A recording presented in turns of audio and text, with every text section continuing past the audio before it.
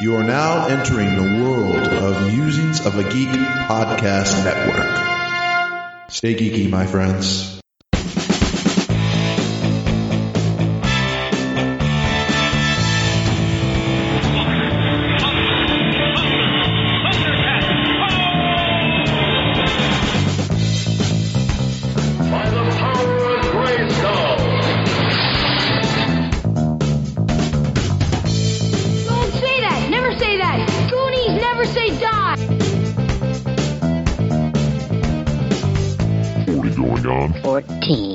Good evening, everybody. This is 40 Going on 14, and I am Mike. I'm Pat. Yeah, he really is Pat this week. I'm Joel. Wow. And I'm Josh. And preparing for this show, I actually found I didn't know very much about the subject, so I spent a whole week learning the covalent radius of chromium, lead, and cadmium. So I think you guys will be pretty satisfied with the results. I think you're going to be rapidly disappointed once we start talking. You are retarded. We're doing heavy metals, right? I mean, he set dinner plates at the periodic table. Come on. He's ready to go. Good Lord, you killed Pat. Get the soundboard, Mike. All right. So this week is heavy metal. It was suggested by Scott the Pool Boy? No. That was in the email. It was from... I don't know. You got the email. Oh, it was. That's right. Yo, this is starting off swing. Never mind. Shut up. You should stop commenting. Brian Farrell. Yes, thank you. I'm not talking Brian. anymore for the rest of the show. That's okay. I got this. Oh. I'm All right, being I think used you're against gonna- myself. I don't think I like this. Yes, it is, you freak. This is the best idea ever. Oh, my God. I've always wanted to debate myself, so here we go. So, yes, we're doing heavy metal. Yes. Brian Farrell brought us in a suggestion, and we went around and did a draft of 2 old and still around bands and 1 new one that we listened to. We'll get to that later, but now we have email. We have one from Joe Aberino, who has been listening. Joe Aberino. Joe Aberino. Yeah, Joe Aberino. He says a suggestion for a show is Stephen King. Ooh. Mainly because he wrote a sequel to The Shining that's a lot of fun called Dr. Sleep, with an old Danny Torrance dealing with his powers and the things that he has done and what he can see. And also that they're remaking a few of the old titles besides Carrie. And he gives us a link to upcoming Stephen King movies. But, something we might be able to do come October. I like it. Yeah, it sounds pretty Going good. on the board. Yes. So that is on the Wait, list. does this mean I have to read? Yes. I'm out. They have Cliff Notes. Then we also have an email from Scott the Pool Boy. He says, "Hey guys, this is Scott the Pool Boy. I was just thinking I haven't emailed you yet. I've called you, but I've never emailed. Now I have." Well, thanks, Scott. Yes, thank you For that. Whatever that Whatever was. that was. Ah! We also got a tweet suggesting a show concept just sweet tweet? today. Yes, it is a sweet tweet from @WireTechGirl, who is Annalise from Dark Angels and Pretty Freaks, one of the podcasts on the Musings of a Geek podcast network. Yes, which we are part of. Yes, she asked, "Have you guys covered soda? Who knew there are so many?" And then she posted a link to a picture of all sorts of different varieties of soda, and I think that's a spectacular idea. I think so as well. I think I need another week of rest since I'm still got the shakes from the cereal Holy episode. crap, that nearly wrecked me. And I think if she sends us a picture of herself covered in soda, that would make a fine cover for that Oh, episode. Jeebus. Good trying to get stabbed by Neil. Yeah, pretty much. I'll get stabbed by anybody. I don't care. You'll take it at this point. I'll An take important kind of act storm. at this point. Yeah. Oh, I smell a contest. Uh-oh. What would you do to Who can stab stab? Pat? What would you do to stab a Pat? Well, drive to Texas? That was like a combination of the Klondike Bar and a Willy Wonka song. It was What would you All do right. to stab a Pat? In the air or wearing a hat. I don't know where. So if you'd like to add to this train wreck, please, you can send us email at 40go14@gmail.com. Find us on Facebook. We're on Twitter at 40go14. And you can give us a phone call at 708-NOW-RAP. That's 708-669-9727. And screw you guys, I have it on my computer monitor on a Post-it note now. So He's not falling Not for that happening. again. Quick, go into You the house fool and me. move the Post-it note. I'm not falling for no banana in the tailpipe. Is that code? Yes. yeah, he wants a banana in his tailpipe. Yes, we've established this. He'd like to be stabbed. Okay, so, hey, transition. Neil, get on that. This week in music, movies, and TV.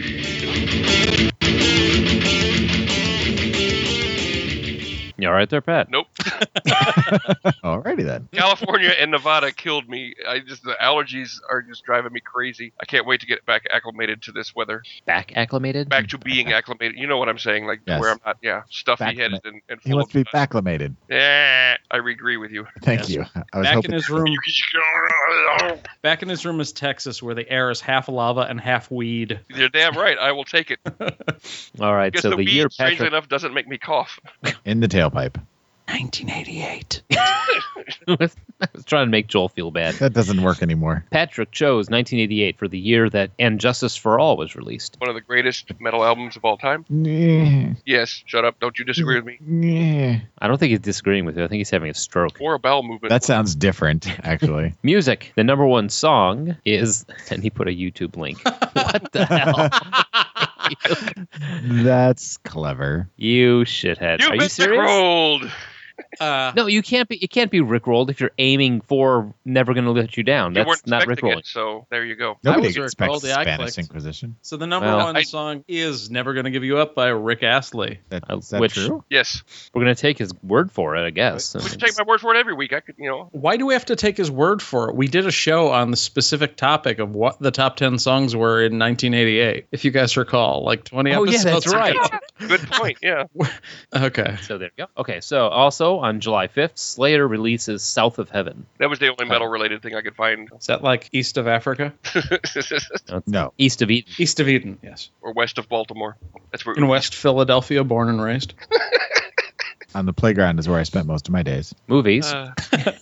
Coming to America is the number one movie in the land, which is a hilarious. I movie. love that movie so much. The royal penis is clean.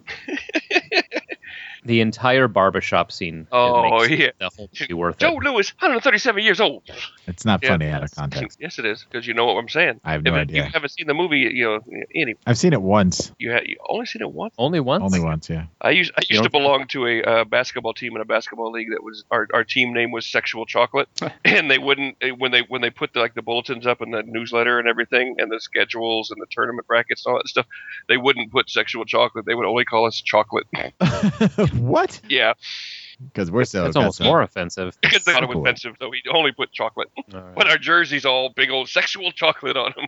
Nice. Yeah, we won the championship too, so he had to acknowledge us. Very cool.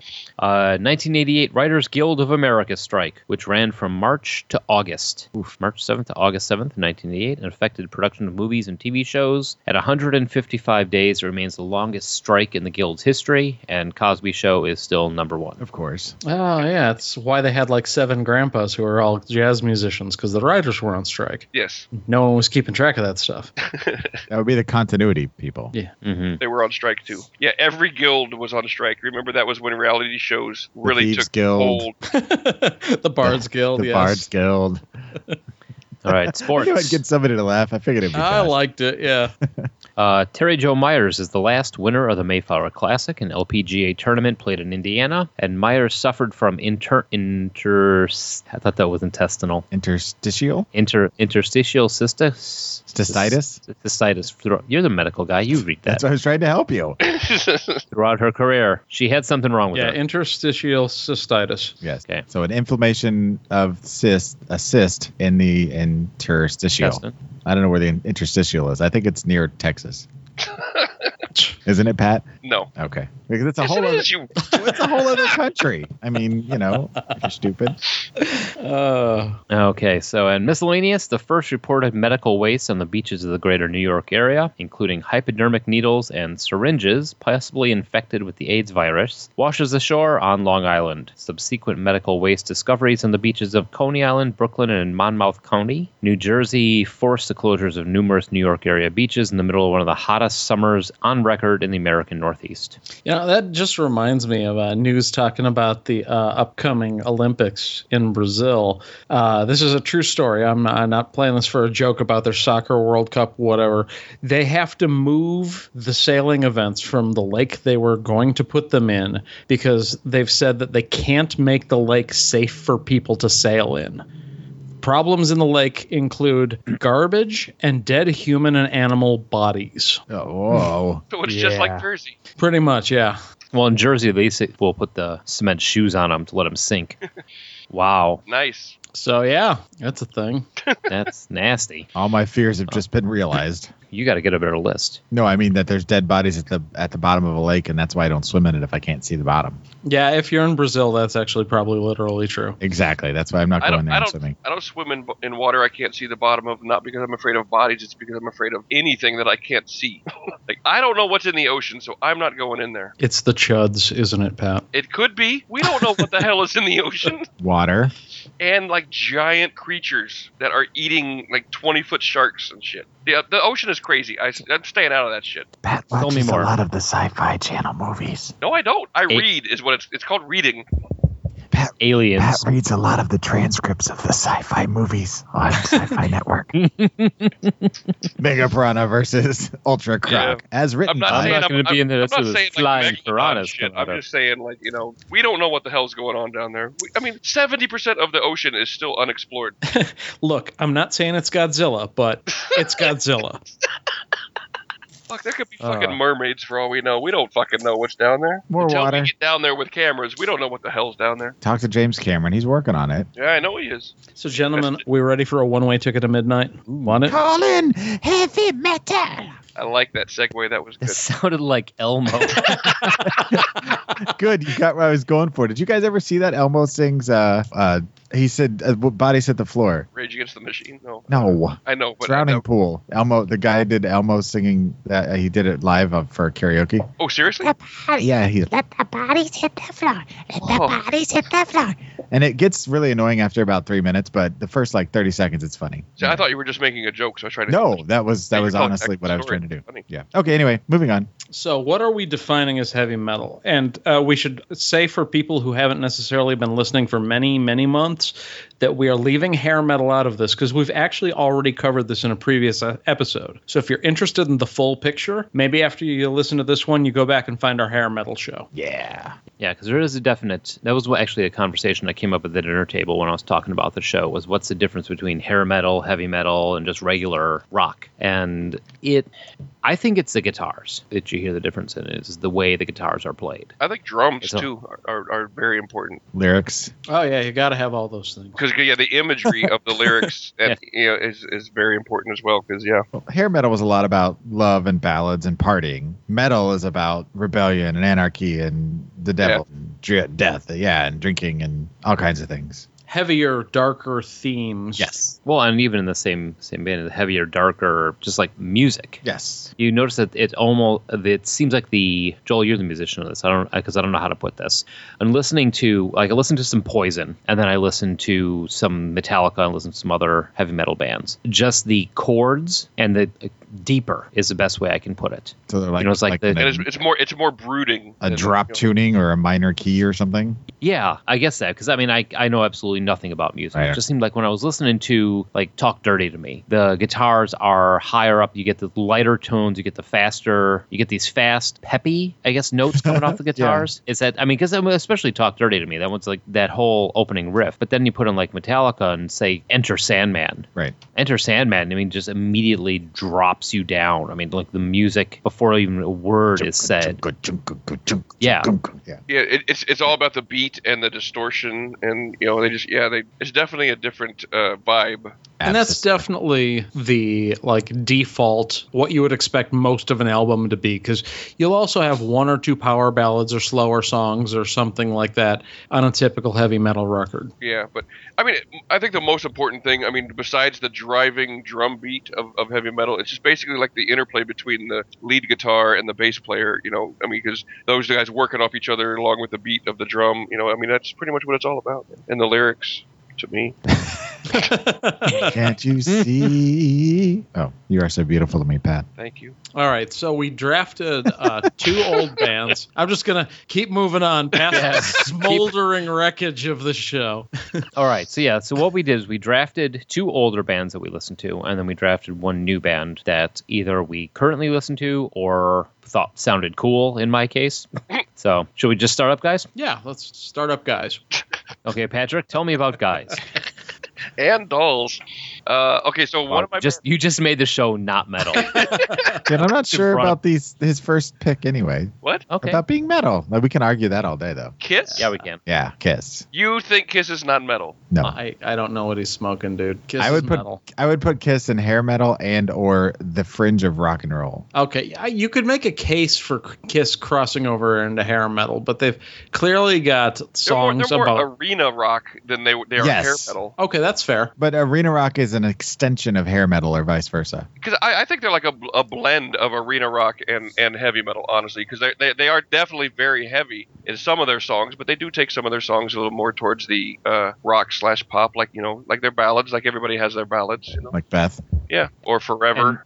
If anything, they're just looking at them is metal. Exactly. I mean, you cannot deny that their image is definitely very metal, or can you? Or I think, will you? and well, no, I No, mean I'm not- I'm honestly, talking to Joel. I'm backing you up. I know because, you are. I mean, I'm with you. we're trying to convince Joel. Well, I just want to know. I mean, do you at least agree that their image is metal, or No, are you going they're- to say that's glam rock? Yes. Yeah, I knew that's weird. You are so full of shit. I'm not. They Have you don't. They seen- don't okay. spit blood and fire in glam rock. Apparently have been seeing the glam rock shows. I have. Well, are you sure you were at the right place? I think so. Because okay, It's called the Velvet you Spike. okay, I Go think ahead. Joel's. it was almost that time. It was, I think some repressed memories are coming back for Joel right now. No, just go Okay, go you move can't- forward. okay, but see, you take you say Kiss is glam rock, and then you say that they're in the same genre as David Bowie, Rick Derringer. Gary Glitter. Nah, yeah, come on, Joel, back that up. Okay, well, at least to try and help Joel out a little bit, if all you saw was Peter Criss's makeup, maybe you would think so, because he has that little cat thing going. Yeah. Okay. Yeah. You got a point. But what, and Yeah, what are I their feel- songs But about? he never did it. Peter Criss only did one solo album in his life, and that was part of Kisses. Sure. So yeah. Anyway, Well, that's not true. But he had other ones after that. But not solos. yeah, Did he did. He turned into he's an easy listening light Oh jazz God, guy. that's horrible. It's awful. Wonder It's I don't know awful. about him. Yeah. Yeah, terrible. his solo album was the start of it, and it just got worse. Oof. But I mean, and then look at the lyrics of the songs. I want to rock and roll all night, party all day. Sure. Yeah, I mean, And- going lyrically, I will admit that their lyrics are not very heavy metal because there's not a whole lot of imagery. It's all about partying. That is very true. Uh huh. I'll give you that. I'll Or give it's you that. about how Detroit is a rock city. Yeah, because you can party there. That's And how many times until way later in the career did your second choice, which is closer, sing a ballad that's like really super sweet ballad. Okay, I'd say for the Never. radio songs, Joel's probably right, but you still got like Psycho Circus, you've still got Black Diamond, Creatures of the Night, War Machine, Hell or Hallelujah, Shock Me Hotter Than Hell. Room There are a Service. lot of there's a lot of heavy metal songs that Kiss did. Room Service is a horrible song. I just wanted to throw it out there.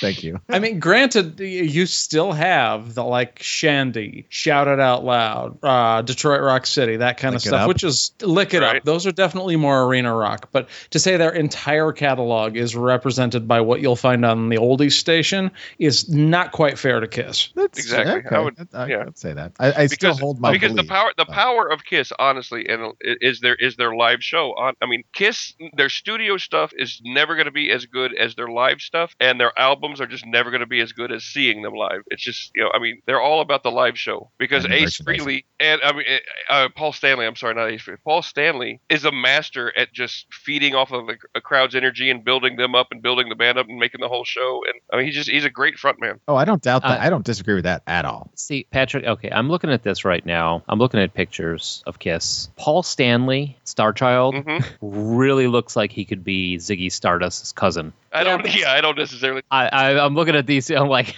I mean, I can't say that there's not an element of glam rock to them because they're Peter definitely- Criss had cat whiskers. Yeah. Yeah, but I mean, I definitely think they're much more heavy metal than anything. I'm also basing it kind of on what we kind of laid out as the guidelines. But again, right. So therefore, I can't disagree with you in some of that because they do, like I said, lyrically, they don't really apply to what we just said. So, but that's my opinion. I'll admit Oh, they're no. not on firm ground saying that they're heavy metal. I'm not on firm ground, but I still think I'm not on quicksand either. Sure. no, but on image wise, they've got the leather, they've got the spikes, they've got, the flames, the demonic imagery, they've got all definitely that got going. the parental hatred necessary. Oh, yeah. But if you put them up against Gwar with a similar shtick, Well, it'll be a little bit easier because now there's one less Gorite. Uh-huh. ooh, Okay, so if When the Grammys came along and Metallica lost, instead of losing to Jethro Tull, they had lost to Kiss, would you have been as outraged? No. Okay. I rest No, my... 'cause the Grammys suck. Because I rest my case. Yeah, one, the Grammys suck, and two, Kiss might actually have been like, yeah, hell yeah, we're metal. In the meantime, Jethro Tull was like, wait, what now? Yeah, even they were surprised. They're like, what? Right? Have you heard our stuff? He ends up there holding the statue going, yeah, I don't know what to do with this. I I think play you the guys may flute. have us mistaken for somebody else. I'm the Ron Burgundy of rock. Exactly. All right, so Anyway. Kiss, moving on. I'm going to go ahead and talk about them anyway. You can just go ahead and turn your mic off, Joel, or go away for like 10 minutes. If you don't Oh, I'm hear going to it. turn Mike on while you're doing that. So the two main guys in Kiss that have been there from the beginning until now are Gene Simmons and Paul Stanley, and I'm pretty sure most people are familiar with both of them. Paul Stanley is the lead singer and rhythm guitarist. Gene Simmons is, I would say, probably second to Paul McCartney. Now, he is metal. I was going to say second to Paul McCartney, the most famous Wait, bass what? player in the world. Oh, famous bass player. Yeah. Okay, so I didn't Yeah, know where because you were going with the that. bass player is usually never the most popular guy in the band, as Unless Joel will tell you. Unless you're Geddy Lee. Right.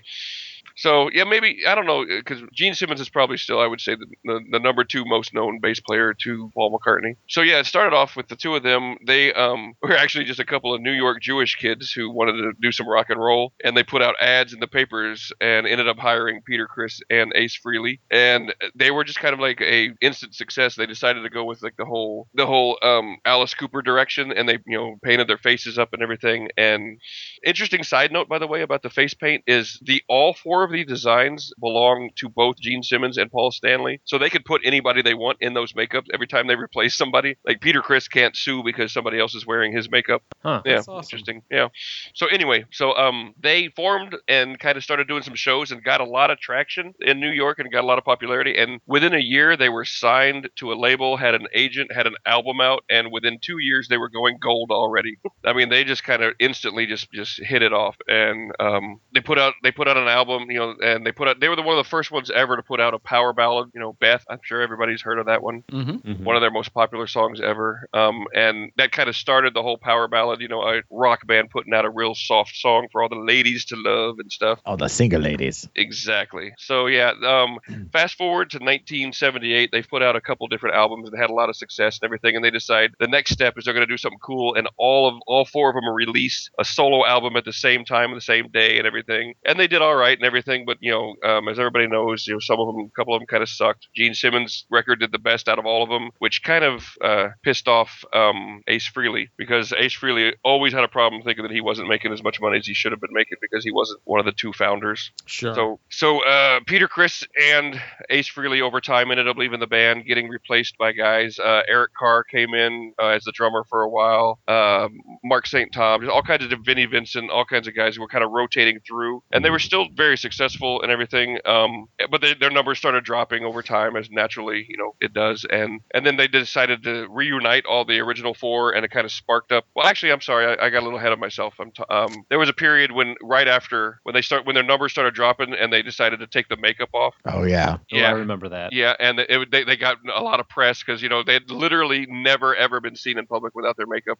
They were very, very careful about never even being coming off the tour bus without their makeup on or anything. So they'd never been seen. So they released the album Lick It Up, which was the first time that any of them have been seen without makeup, and everybody was just like, "Why does Gene Simmons look like he's a Mediterranean Jew?"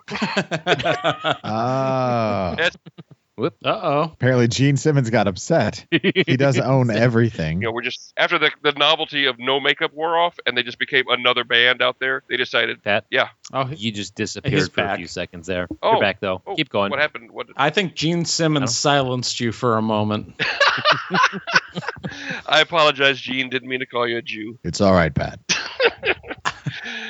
So I said, You yeah. owe me So they $500. So after a while, after the novelty of them not wearing makeup kind of wore off, and they just kind of blended into the scenery with all the other metal bands. Well, Ace Frehley and Peter Criss came back, joined the band again. They started wearing their makeup again and had a whole reunion tour in 1996, international tour. They made it just a gazillion dollars. It's like one of the most successful tours in decades of any band. And then they released an album, and everybody was kind of like, and that album was called Psycho Circus, and everybody was kind of like, that album stinks. So we're We're sorry. Saw you.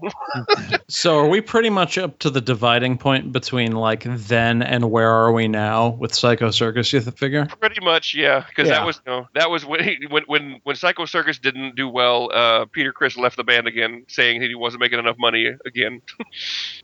So that would take us up to the where are they now kind of. Peter Criss is kind of a crybaby, we're learning. Yeah. Are we shocked? I mean, he's probably making tons of money still, and probably getting plenty of tail if he wants it. So that's funny because he's a cat. Yeah, see. I mean, apparently it was Ace Frehley and Peter Criss both complaining that they weren't making enough because the other two guys, it's kind of like when you're in a band and you're the songwriter and you're gonna make more money than everybody else. Well, sure. And so it was kind of, you guys ever seen that movie Rockstar with Mark Wahlberg? I have. Yeah, it was almost like a smaller version of that where Gene Simmons and Paul Stanley were both like, we're the guys that created this band and we write the songs and you guys can all just shut up. We're Barry Manilow and you're not. Yeah, but they've kind of buried the hatchet and everything, and and that comes up in the where are they now bit. Do I do that now or are we doing that later? No, we're doing that in the second half of the show. Okay, all right. So that's Kiss then up to about the year 2000. Does anyone have any Kiss stories? Because I do. Like about the song by Prince? No, just about the band. Oh, before you do that, I would just say, since we're ending at 2000, that actually is a good stop because the year in spring of 2000, they said that they would be launching their farewell tour in the summer. So that would in 2000 was their quote unquote farewell tour. So that would be perfect for the where are they now? Because spoiler alert, it wasn't. Yikes! Not. My fondest memory of Kiss was the year that they were playing in Indianapolis the same time as Gen Con. And by happenstance, I ended up on the streets of Indianapolis, or maybe this was even one of the Milwaukee years, but the Kiss concert and the Vampire LARP let out at the same time. And it was so awesome because both the guys in the Kiss makeup and the people in the Vampire makeup are walking down the street kind of looking at each other like, what's up with this freak? But knowing that they can't say anything. So they're just kind of walking next to each other like, okay, I guess you're cool. We're going this way. That's funny. Yeah. That must not have been that must have been one of the years I missed because I don't remember that at all. That's funny. So that's my only Kiss story. I like the band, but I've never seen them live. I don't dislike the band. I've never seen them live either. I think if you guys saw them live, you would appreciate them so much more because the show is just. I mean, it's one of the best shows I've ever seen.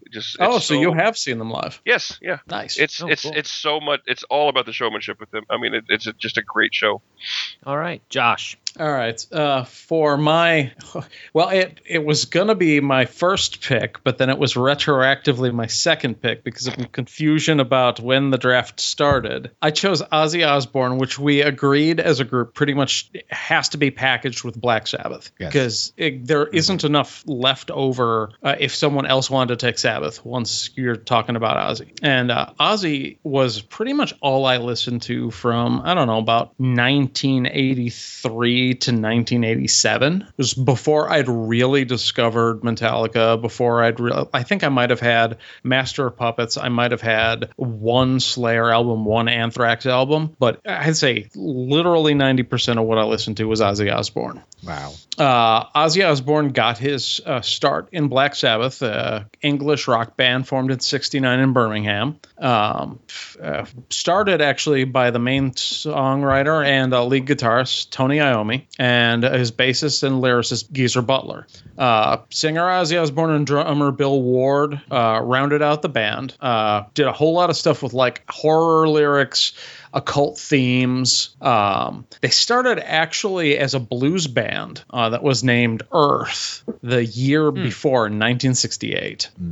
But the whole Earth blues thing didn't work for them, so they took on the name Black Sabbath and went for horror heavy metal. A natural progression. Oh, absolutely. They did a lot of songs that had not just the monster themes, the devil themes, all that sort of stuff. They got into like social commentary, political corruption, war, drug abuse, apocalypse, all that kind of stuff. And then they had a problem. Their problem was named Ozzy Osbourne. As ever. The problem with Ozzy Osbourne is that he was constantly drunk and high out of his mind. His regular drug and alcohol abuse led to them having to fire him and replace him with Ronnie James Dio.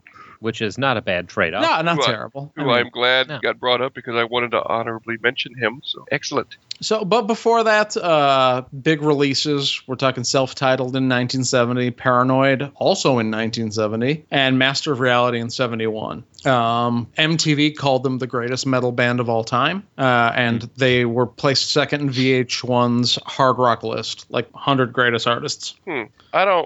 Greatest of all time. Have they ever heard of In Living Color? or Living Color? Damn it, I screwed it up. Never mind. We heard about the Shit. TV show? Yeah, I realized what I said as soon as I said it. Let me show Excellent. you something. Look at where You better delete that, Mike. hey, homie, don't play that. Look at the Oh, look you at better where they delete that, Mike. look at where they fit into the picture of what we're talking about. I mean, they are kind of the at the foundation of all of the heavy metal. I mean, without Black Sabbath, there wouldn't be a lot of the heavy metal we have today, in my opinion. So Yes. I think they deserve that spot. I do too. I just was trying to make a stupid joke that didn't even work. So what a waste of time. I see what you did there. Yeah. All right. So Ozzy, having finally had to depart from Geezer Butler, who he had worked with since '67, they were both in a band called Rare Breed together. Ozzy's kicked out of the band, launches a solo career. That kind of worked out for Ozzy. Yeah. A little bit. Yeah. Yeah, because in '78 he decided to launch a solo project that he just called Blizzard of Oz, a name which his father suggested. He grabbed 3 members of the band Necromandus, who were support artists for Sabbath in Birmingham back when they were still called Earth, and they were studio artists for Ozzy. They were the first incarnation of the band behind Ozzy Osbourne as a solo artist. Did that So include Randy Rhoads at that point? no, not at this point. No. He actually rejoined Sabbath, and then he continued to do the I'm in Sabbath for a while. I'm kicked out of Sabbath. Let's see. The Blizzard of Oz band is. Oh no, I was incorrect. It is Rob Paisley, Lee. I'm having a hard time, but Randy Rhoads was in the Blizzard of Oz band. Oh, nice. Cool. I was wrong. So Bob Daisley, just having a hell of a time seeing the text on the picture is really, really small. But anyway, after leaving Sabbath for good, which was pretty rough because the Geezer Butler basically broke Ozzy's jaw, knocked him straight out. Wow. And he left. He immediately got signed on to Jet Records. And Don Arden, who is I believe he's the owner of Jet Records, dispatched his daughter Sharon to L.A. to look after Ozzy, figure out whatever he needed, and take care of him. And Sharon! yeah, that worked out. Yeah. He ended up marrying her. Here we go. This is when the official band Blizzard of Oz, not studio musicians. This was the confusion. We've got Bob Daisley, Don Airey, Randy Rhoads, who came from Quiet Riot. And they performed with Osbourne through Diary of a Madman, which was also co-written by Daisley. That album's known for Over the Mountain and Flying High Again mostly. And then tragedy struck in 1982 while Randy Rhoads was in Florida, when Randy Rhoads was killed when a small plane crashed into the band's tour bus. Do you guys know the story behind that? What was going on? Oh yeah, it was a prank. It was I think They were just joyriding basically and trying to buzz the bus and get as close as they could to scare everybody. And on the fourth pass, they just clipped it with their tire and went barreling right into the farmhouse. Yeah, the bus people were fine. Rhoads was actually in the plane. Yeah. Oh, really? Yeah, I mean, it clipped the bus and took off the back third, but there's very few people in the bus at the time, and they didn't get injured. But yeah, between the house and the pilot and Randy Rhoads, and I think a couple roadies were in the plane. Yeah. Their normal tour bus driver was actually piloting the plane. He died. The band's hairdresser died. Because that's right. Because they were there and they saw the plane, and he mentioned that he could fly that plane, and it started a whole double dare kind of bullshit thing. And yeah, that's right. So yeah, they had to scramble to find a new guitarist to complete the tour, and later they had to do a tribute. Well, they decided to do a tribute album, which was a tribute to all of the songs that Rhoads was known for playing guitar on, which incidentally is probably my personal favorite. I bet they didn't play Flying High Again. Woof. Oh, Pat. Holy crap. So in 81, you got Speak of the Devil. 82, Osbourne appeared on the lead vocalist of Was Not Was. What? Yeah. Are you serious? There was a dance track called Shake Your Head, Let's Go to Bed with Ozzy as lead vocals and Madonna as a backup singer. What? For Everybody Walk the Dinosaur? Those guys? Yeah. Yeah. Wow, 1982. how does that happen? Well, you know what it was? Is that Ozzy woke up. He was in the studio when they came in and started recording. And he just thought nothing had changed. He just got up and started singing. They thought he was just the guy on the couch, and they started Wow. having his up, and he's Ozzy. He's like, hey, you want to sing? He's like, oh. Sharon. All right. So in 83 records Bark of the Moon, 86 The Ultimate Sin. And then he parts ways with Jake Ely, a longtime collaborator, in 1987.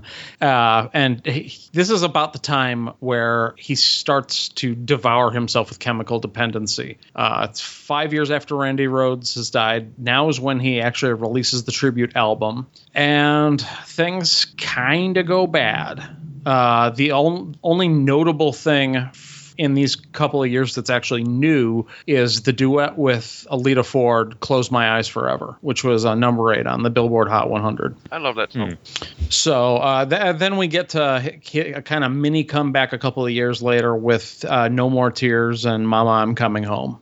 And that's kind of the end of the then for Ozzy. I don't know what you guys' history with Ozzy Osbourne is, but Bark of the Moon, I think, was my first heavy metal album, and I eventually got all of them. But I probably listened to Tribute more than any other. I remember my sister had a LP of Diary of a Madman, and one day I snuck into her room and grabbed it and listened to it, and I was pretty much hooked ever since then. Yeah, I think Bark at the Moon is where I started with Ozzy. I mean, Tribute, of course, was good, but I really got into when he released now I can think of the album that had Mr. Shake Your Head, Let's Go to Mr. Bed. Crowley. Oh. No, shut up. that had God Bless America. One of the newer albums. What kind of his comeback? Well, you Yeah, that one. Exactly, Pat. Thank you. Shut your face hole. If that thing ever develops AI, we're in trouble. No, You we're have to not. develop AI first. Who said Oh. Oh, brutal. that was a snake guy in my computer? What? No More Tears. That was the one that we listened to the crap out of in high school, like constantly. And that's still one of my favorites, just the Zakk Wylde era. Like, I know Zach's still part of it, but that's a great album. And the one that I think is probably my favorite for Ozzy. I've already told my Joel. favorite Ozzy show in our hair metal show, or my favorite Ozzy story. I'm sorry, in our hair metal show, the one about the ants on the ground at the restaurant. Yeah. So I don't have any. I don't have anything that can top that story for Ozzy. If you want to hear that story, listen to the Hair Metal Show, sponsored by Real Cream. Aquanet. Yes, thank you. That was better than mine. All right. Joel. Yes, sir. So my first pick, which I don't know if it's appropriate to do now or after Metallica, but I guess it'll tie into Metallica later. But my first pick was Megadeth. And for me, pound for pound, when I was first started listening to metal, Megadeth was one of my favorites. And one of the very first songs I learned on bass guitar was Dawn Patrol off of the Rust in Peace album, and then followed up by Peace Cells, But Who's Buying? Great stuff. Amazing band. Dave Mustaine, great vocalist. Formed in 1983 by Dave Mustaine and bassist Dave Ellefson. This was shortly after Mustaine was dismissed from Metallica. I don't know if you're a fan of Megadeth, you're probably already aware of that. That's not big news, but some people, it was a bit of a shocker. And I didn't realize this when I first started listening to Metallica and Megadeth, that they were linked at all until I saw the liner notes for Kill 'Em All. And I was like, wait a minute. They're like, what? And I was confused. And it was kind of cool. It was like one of those first things where like one leads into the other. But anyway, he was a lead guitarist for Metallica when the group formed in 1981. He was dismissed over substance abuse and personal conflicts with the members, primarily James Hetfield and Lars Ulrich, who nobody likes Lars Ulrich anymore. And James Hetfield people just feel sorry for.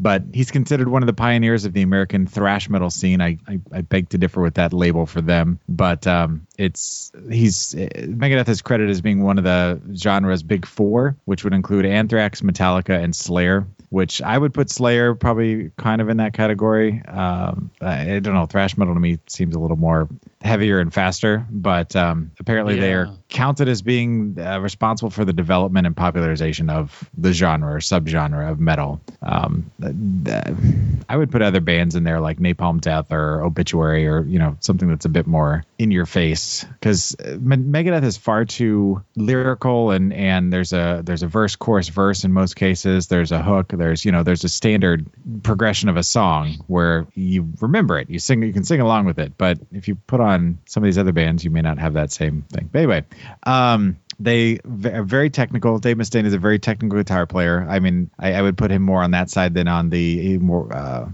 the emotional bass, like a Stevie Ray Vaughan. He's very fast, very complex arrangements. They talk about in the music a lot death, war, politics, religion, and it's very much what, in my opinion, what metal's all about. I mean, if you're going to talk about somebody who's kind of on that in metal, Megadeth has kind of taken that ball and ran with it after the groundwork was laid by people like Black Sabbath. Their first album was released in 1985 on Combat Records. They kind of went with Combat Records because they provided them with the most support and gave them $8,000 to record and produce the debut album. As of the most recent counts, they have sold 50 million records worldwide. They've earned platinum certification in the United States for 6 of the 14 albums. They've received 11 Grammy nominations. And the name, if you are not familiar, is misspelled. It's Megadeth with not Megadeth with an A, which, really? According to Dave Mustaine, represents the annihilation of power. But it is a misspelling of the term Megadeth, meaning 1 million deaths by a nuclear explosion. You can't get more metal than that. I never noticed that. I guess it doesn't have an A in it because I'm not a Megadeth fan, so I've never really noticed that. Wow. Vic Rattlehead, Megadeth. Anyway, the only other thing really that ties in with my second one, which we'll get to in a minute, is in the early days of Megadeth, Kerry King from Slayer was filled in on lead guitar because Dave Mustaine is notoriously kind of hard to work with, so they had quite a few change-ups over the years. Yeah, so I love Megadeth. I've been a fan for a long time, and I still will put them in and listen to them. He said put them in. Any of you guys thoughts on that? On Megadeth? Yeah. Not one that I listened to. At all? Not really, no. Same here. I mean, I was a pretty big metalhead throughout the 80s, and I listened to all of their albums, but they were kind of, I don't know, I'd say the bottom half of metal bands for me personally. Really? Yeah. I don't know. I guess for my group of friends, I mean, Metallica was at kind of the core early on, like end of grade school, early high school. And then in high school, me, Matt, all we listened to was like Megadeth was one of the main staples, especially the Rest in Peace album. Like just it was on a loop. That's a pretty sturdy loop. I'm not saying they're not metal. It's just not one that I ever listened to. Same here. That's fine. I'll keep them to myself. But I mean, seriously, like if somebody played a Megadeth song right now, I wouldn't be able to identify it as a Megadeth song. I don't know. And that makes me sad because I want Dave to be successful because he's so bitter about the whole Metallica thing, or he used to be, until I saw some kind of monster documentary, and I no longer felt sad for him. But because he was able to get out. Well, he's just been able to do his thing and play music the way he wants to play and make records he wants to make, and has been able to kind of do things his own way and hasn't fallen into all the stuff that Metallica did. So I feel that he, in the long run, did better. I feel a fight coming. All right. For who? Once we get to Metallica. Yeah. Yeah. Okay, next up, Mike. Okay, so I listened to REM. U2, which is what Brian was suggesting. Yeah, I originally picked up on these guys in high school. And a buddy of mine, Lee, introduced me to them when he heard their song called I Am the Law. Anthrax is my pick for one of my favorite metal bands from the past. Anthrax, if Ozzy's like origin of metal, and you've got Metallica as like the brooding metal band, and you've got Megadeth, Anthrax is like the spazzes of the American metal scene. And that's really why I like them so much. The members are Scott Ian, Charlie Benante, Frank Bello, Joey Belladonna, and Jonathan Donias. Initially, they started off in 1981 with Scott Ian and Dan Laker. During the 80s, they were considered one of the big four, which was Metallica, Megadeth, and Slayer. Their first performance was in 82, and they often played the Jersey area with Metallica. I can't say that I know a ton about their background on this. All I know is that I liked them. One of the things that I liked about Anthrax was their disregard for what is expected of them. Does that make sense? I follow you. Yeah, because they did whatever they wanted. They went up there. They eventually dropped the metallic, the metal look, and next thing you know, you've got like Scott Ian jumping around up there in surf shorts. They were just goofy. I Am the Man and Not. Well, that was their big thing. Did I say no? Yeah, Not was the and the Not was the Man. big thing. The Not Man was initially the band, the the song that got me introduced to them. I Am the Law? Because I was reading. Yeah, I Am the Law. I'm sorry. That's all right. Been a long day. Oh, yeah. Wait, is it I'm the Man or I'm the Law? Because Well, I Am the Law. Oh, okay. Because I'm the Man was actually the You song a that fucker, pulled me in. Rambo. I am the law. Yeah, about Yeah. Judge Dredd. Yeah, and that's how I got introduced to him, because I was a comic book geek in high school, so Oh, okay. one of my buddies was like, hey, check this out. This band did a song about Judge Dredd. So listen to that one. I was hooked on it. Added it to my rotation of cassettes and mixes. You said You know? rotation of cassettes. And- And I'm singles. old. And singles. You just Pocket. And I had the pocket rocker. I bet you did. Yes. Yeah, buddy. Not and I Am the Man is just fun to listen to. Doing a song about Judge Dredd was great. 1991. Yeah, boy. Yeah, they collaborated with Public Enemy and did Bring the Noise. For the Judgment Night soundtrack. No. No, No, I don't just a think No, so. it was their own thing. It was for their EP they put out. Attack of the Killer Bees. Yeah, and it's And they- one of the few times I think that whole collaboration has ever worked and been successful. I mean, it kind of became a thing in nu metal later, but I mean, at the time and the Judgment Night soundtrack being as bad as it is, Bring the Noise is the only time I think it's ever really worked. When you Yeah, that say Judgment Night soundtrack, It's shit. it was pretty shitty. Yeah, it's now, when garbage. you say that kind of collaboration, what exactly do you mean? Rap and metal. Oh, well, that wasn't even the first time Anthrax did rap and metal, though. But I mean that song is the perfect combination, and seeing them do it together live, the video for it just makes me love it that much more, because Chuck D and Flava Flav are just as into it as Scott Ian and Charlie Benante are, and it makes me just happy just to listen to the song and watch the video. I don't Yeah, know 'cause- if I've ever heard that song. The title track from I'm the Man is their comedy parody rap metal song, which was the thing that pulled me into Anthrax personally. Well, and that's a great one too, but that's a different thing. I mean, Yeah. I'm not saying like an actual rap artist combining with I'm just talking about, Wait, because you're talking about them what's- doing rap. Yes. Yeah. Yeah. Pat, you said you haven't heard I Am the Man? I've never heard an Anthrax song, period. There's another band. What? Yeah, yes, you have. Oh, well, You- mate, I Okay. don't think so. Hang on here. Because Anthrax was I mean, okay, I'll just say this right now. Half these bands we're going to cover, I haven't heard a single song of theirs. 'Cause Anthrax was going to be my second choice after Megadeth, because they were right up there along with them. Persistence of Time. I listened to that album because infinitely. Okay. I don't like thrash metal, and I've always just in my head associated a lot of these bands with thrash metal, so I've never They're even. so fun though. I mean, they're That here. oh That's like, yeah. that's Play like it, one of the I- very few genres of music I don't like is thrash metal. play it, Just- Mike. Okay, hang on. I Am the Man. He'll like it after this.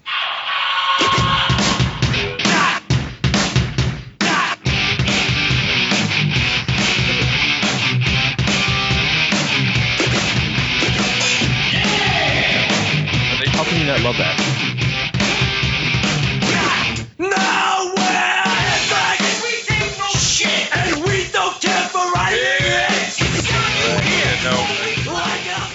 No? No, that's too much Beastie Boys. Like, no, thank you. And it was a parody in the style of the Beastie Boys. I just love the fact that they start it with a metal cover of Hava Nagila. Right. Yeah. And they've got Sam Kinison Yeah.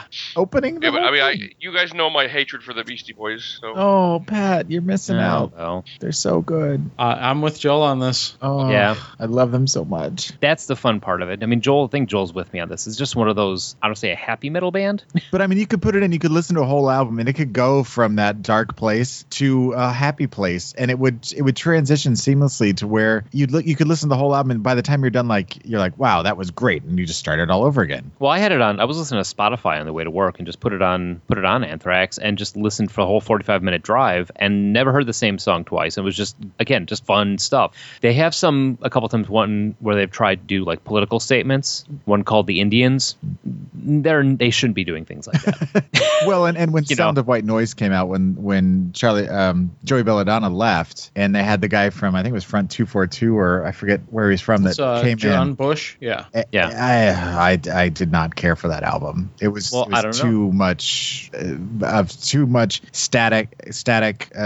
It was generic. Well, you know the single only off of that one? No, I couldn't. Okay. I've heard the album once, Well, and I just couldn't do it. Well, this is the one that Scott Ian said that James Hetfield told him was a perfect song. Huh. And I've lost all faith in James Hetfield, so. No, we gonna fight. I can't wait. Just to clarify there, when Joey Belladonna was fired, he was replaced by John Bush from Armored Saint. Oh, thank you. I don't know where I'm getting Front 242 from. from? I think because that was they had the album Stomp. Crap, never mind. That was during the bad time. And Joey Belladonna is a very tan gentleman, very Italian. Well, yeah. They all are. Well, Jewish, Italian. Never mind. Continue talking. My best Anthrax memory, driving home with my buddy Lee from high school, putting on the Anthrax album, rolling down the windows, and he had this thing. Have you guys ever, starting a campfire, those sticks that you use that you can rub anything on them really and it'll make a spark? That's called my penis. You know what I'm talking? That is true. No, it wasn't on a keychain. Well, it could have been part of it at least. Well, he had one of these fire starting sticks. It's like maybe 2 inches of magnesium mix something or other that you rub it against like anything and you're going to get sparks from it. Yeah, like an eternal match. Yes. Lee had this habit of while we were driving home, flooring it, opening the door while he's driving and taking one of these eternal match magnesium things and slamming it on the ground while we're driving. So this range of sparks flies up alongside of the car. I just looked it up because it was bugging the crap out of me. Sound of White Noise was the first one with John Bush, and then he also was on Stomp 442. That's where I was getting the front 242 from. So, sorry. Do you remember? Well, that's actually no. I'll take back. That's good lord, John Bush Is 2001 considered then still? No, that's about the break point. We've been saying like about the break point. Yeah. Oh god, now I want to listen to some Anthrax. State of Euphoria. What a great fucking record. That was a good album. You're antisocial. So good. All right. So we back up to Pat with another marginal metal choice. I actually like this one, but I'm just giving him shit. Yep, Patrick, take it away. AC/DC. If anybody is not familiar with them, well, what are you listening to this show for? Really? I mean, not metal. Excuse me. What? Oh, they're metal. I'm so gonna slap you. They're metal-ish. They are rock and roll to the core. If you want to do an entire show on what you call metal, then I'm not gonna do it because I don't know. They are the ultimate epitome of rock and roll. Shit. They are the epitome of rock and roll. I'd go so far as to call them on the border between hard rock and heavy metal. I'm gonna give Pat the benefit of the doubt on this one. Oh, I'm gonna let him run with it. I mean, they're definitely hard rock, but I mean, I'm just telling you right now, if you want to go by your strict whatever heavy metal definition is, I'm not going to be able to contribute shit because I didn't listen to that. Well, that's what I said. Run with it, brother. What do you want? What do you want, buddy? Tell me right. I can just hang up right now. I want some Bon Scott. All right, motherfucker. No, I feel bad. Sorry, Pat. No, I'm just fucking with you. But yeah, I mean, I never listened to any of the Slayers or Anthraxes or Megadeth or any of that shit. Any of your Slayers or Anthraxes? Are you a 90-year-old woman? I love you, Pat. I don't listen to the metals. Oh, I don't know what you kids are listening to these days. Somebody sent me an envelope with some white powder in it. Is that the Anthrax? Your runs and goes and stuff. So AC/DC. AC/DC, a band from Australia, one of the few bands from Australia that has made the transition into America. They formed in 1973 by the Young brothers, Malcolm and Angus. And when they first started, they were Angus was the youngest of the family. He was 15, still in school, could play a hell of a guitar. Mm-hmm. And their sister said, hey, as a kind of a catchy gimmick, why don't you wear your school uniform on stage? And he never stopped. And he never took it off. And now he looks ridiculous. But that's for the next half of the show. It's a trademark, though. So yeah, they picked up a couple guys in Melbourne when they moved and tried to make it big. And their first big show, Mark Evans, their lead singer, for reasons still yet unknown, refused to go on and didn't show up for the gig. So in one of my favorite rock and roll stories of all time, they said to their chauffeur, hey buddy, we know you've been in a couple bands before. Do you want to come up here and sing? And he's like, yeah, because you know what? I've been looking for another band because bands won't have me because they know they can't make it big because I have a criminal record. I've been in jail twice and I have a problem with rage. And they're like, perfect, you're our new lead singer. And that man turned out to be Bon Scott. Oh, the man's a legend, man. He helped make this band the hard-ass band that it is and was for years because his attitude and his record and his everything, he was the real deal. Yeah. And he was angry and he knew how to get that anger out through his singing. And they were another band that just took off. Within 2 years of forming, they had 2 records going out, High Voltage and Dirty Deeds, Done Dirt Cheap. 2 very good records. And they made gold and platinum really, really fast. fast, and they just kind of never looked back.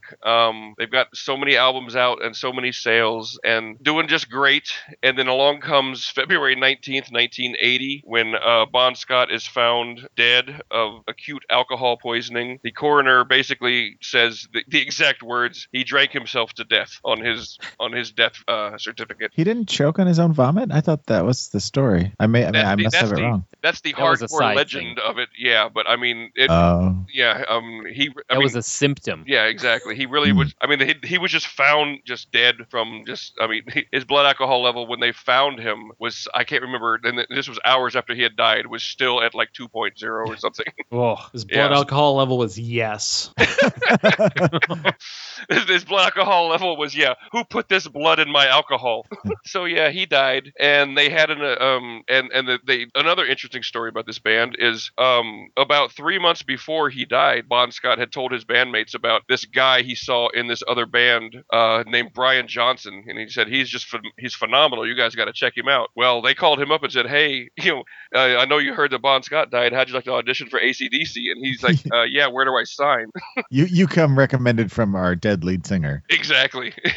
That's weird, but yeah, they were right. Brian though. Johnson takes over AC/DC, and he has just this gravelly voice that just kind of grabs everybody's attention, and they don't miss a beat, and they just continue making gold records. And we can catch up to 2000 real easy by just listing all their major albums that have sold millions: The Razor's Edge, Ball Breaker, Flick of the Switch. I mean, all Stiff Upper Lip, and we will pick it up later on them. They've used the same 4 chords for the entire run. That is entirely true. And I tell you what, one of the things that I like about this band is that I don't think there's a band in the world that more consistently has amazing intros to their songs. Because when an AC/DC song starts, everybody just takes notice. Yep. I mean, because they all have just an amazing either guitar riff or amazing drum beat or just something awesome in the first 15 seconds of every AC/DC song that will just grab your attention and make you listen. I will give you that. It's like any time an AC/DC song comes up on the radio or on Spotify or whatever, you immediately know it's them. Exactly. I mean, think about their songs that Long Way to the Top. You Shook Me All Night Long. How it has that just that bing, and immediately what song it is. Hell's Bells with the chiming. Thunderstruck. Yeah, with that whole chorus. I mean, it's just every one of their songs has just a dynamic intro. Money Talks with that repetitive guitar riff. Can I tell my fun AC/DC story? And this ties in with you guys, plus Mike especially, and ties in with another Gen Con story, ironically enough. I think I know about this. Which the three of us will be located at Gen Con coming up in August. So please come find us. We were in Milwaukee. We went to a bar. There were a bunch of nerds there. Everybody was doing karaoke. I decided to do karaoke. Well, I decided to do AC/DC karaoke because I do a Brian Johnson impersonation. However, I, for whatever reason, probably due to drinking, chose a Bon Scott song, Dirty Deeds, and proceeded to sing it as Brian Johnson. And then proceeded to, after we got done, because Mike came up and was helping me out, one of the drunk gentlemen that was at the bar, he said, "That's the best AC/DC I've ever heard." I'm like, "Oh, thank you." So that was fun. All right. You remember, Mike? Yeah, that was the same night for the girl with the cast on her arm. And yes, and that was also that you did, I believe, didn't you do Loser? No, I did. I don't remember what I did. I remember singing with you, and I remember the homeless guy coming in and singing "Why Don't We Do It in the Road." He was. I think hoping. we should find some karaoke again this year. Yeah, because that worked out so well for me last year. Well, all you got to do is just not fight the fucking bus boy, Mike. I mean, really. If he's okay, I didn't fight him for one, and two, if he works there, he should be wearing a shirt that says "I work here." That's a good point. It is a good point. So Mike won't punch him. Mike goes around punching anybody that doesn't work anywhere. Yeah, like if you're in a bar and you don't work there, there's a chance he's going to get you in a headlock. No, just anywhere. He's like, "Do you work somewhere?" "No, I'm going to punch you." He hates unemployed people. Hates them. Fucker. All right. Speaking of punching, moving on. Metallica. Yeah. All right. Metallica, aside from one other band, is the band I've seen more times live. I've seen They Might Be Giants 6 times live. I've seen Metallica slightly less than that. I thought it was Charo was who you saw the most. Oh, that's privately. Oh. It's just me time. Us time. Don't disrespect Charo. Anyway, Metallica. Metallica is, for a lot of people, the metal band. Formed in LA, basically started with an ad in the paper by Lars Ulrich, the drummer. Somebody just drive Joel away? Yes, I think so. See you later, guy. In 1981, Lars Ulrich posted a want ad in an LA newspaper, basically saying, looking for people to jam with.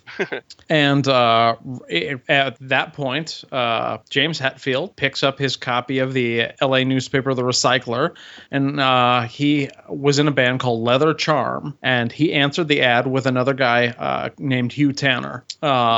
Ulrich immediately got together with Hetfield and said, all right, we're going to form a band. I'm going to immediately start working on like a record deal.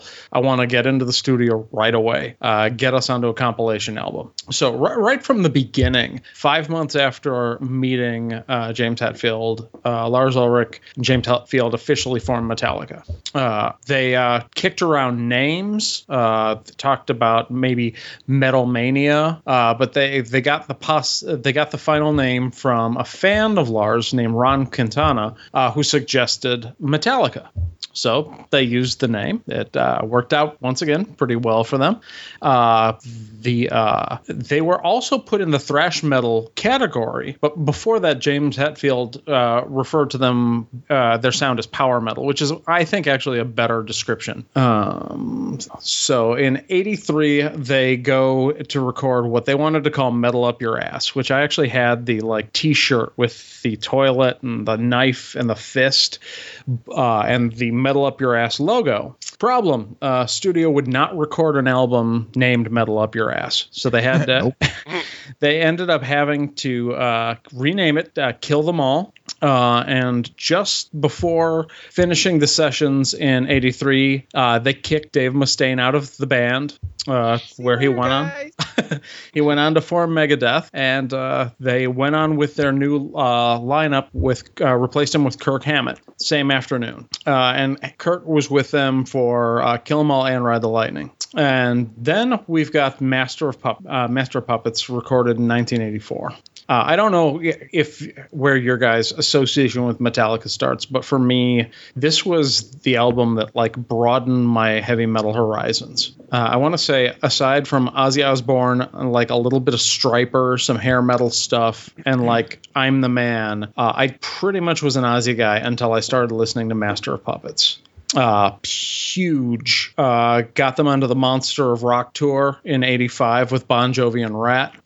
They blew up huge with this is their third studio album. Unfortunately, right after their third studio album, we've seen with my picks, there is a consistent theme of huge artists who are marked by tragedy. Once again, we have a tour bus accident, which costs the band Cliff Burton. Yeah, it's interesting because they were working with Cliff Burton and an individual named Cliff Bernstein at the same time. But basically what ended up happening on their Damage Inc. tour is they were having a fight over who was going to get to sleep in which bunks.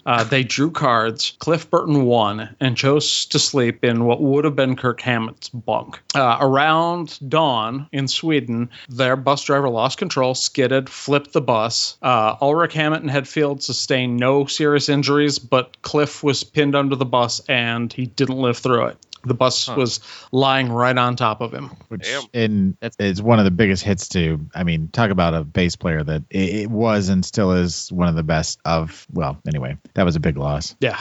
And but it's almost like the day the music died all over again. Right. I mean, drawing lots to see who goes where type thing. Oh, absolutely. Yeah. With who was it? Waylon Jennings. Huh? Yeah, Waylon Jennings and Big Bopper. Yep. Right.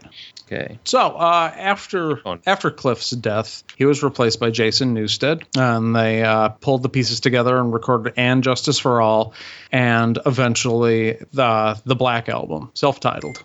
that was you introduced me to the Black Album, and that is when I first started listening to Metallica, Josh. Oh, okay. Yeah, that was I played that a hell of a lot in college. Yep. Oh yeah. I have a Listen together all the time. I have pleasant memories of playing original Warcraft 2, running catapults forward towards towers with "Don't Tread on Me" playing in the background. Oh, it was so appropriate. It had sort of that war beat going. That pretty much takes us up to the area where I started watching them live. Their Garage Incorporated, Load, Reload, and S&M tours. Going through the mid-90s. And this is where a lot of people believe that they hit kind of a turning point at the Black Album where they decided to take their sound in a more commercially viable direction. And a lot of people talk about how they sold out. Some people talked about like the moment they lost faith in Metallica was the time in 1992, right after James Hetfield recovered from the accident where there was a fireworks explosion which burned off his hair, gave him second and third degree burns to his face, his hands, his legs during Fade to Black. So a lot of people believe that when James came back, the band was different, not in a good way. And I don't know that I agree with that. I mean, there's definitely an element of a difference in their sound. They decided to play with some other things, but I don't know. I've always kind of been irritated at the metal hipsters who are like, oh, I listened to Kill 'Em All, but about the time they recorded the Black Album, they just started to suck, and everything after that is just like they sold out, man. I don't know. Thoughts on that? Well, as I've said a million times, I would sell out if anybody would buy me. Yeah. But I don't think success automatically equals sellout. I mean, and there's so many people that just automatically think that. Like, the second you become popular, they're like, ugh, sellouts. You know, because they want to feel like they knew you before everybody else did and they had dibs or whatever. Sure. And I completely agree that the selling out does not equate making it big. Right. I don't know that there really is a selling out necessarily, but I don't disagree with what you're saying at all. I think Kill 'Em All to me is almost a punk record in a lot of ways. And not that it is a punk record, but it has more overtones of that than any of their other stuff. I came in during Injustice for All, went back to Master of Puppets and kind of stayed there, along with Ride the Lightning. I still think the Black Album is it's a solid record. It's a good record. I don't think there's anything wrong with it. I think where I kind of tuned out is when they did the Unforgiven Part 2. To me, that was kind of I was like, I mean, and not because I dislike the Unforgiven.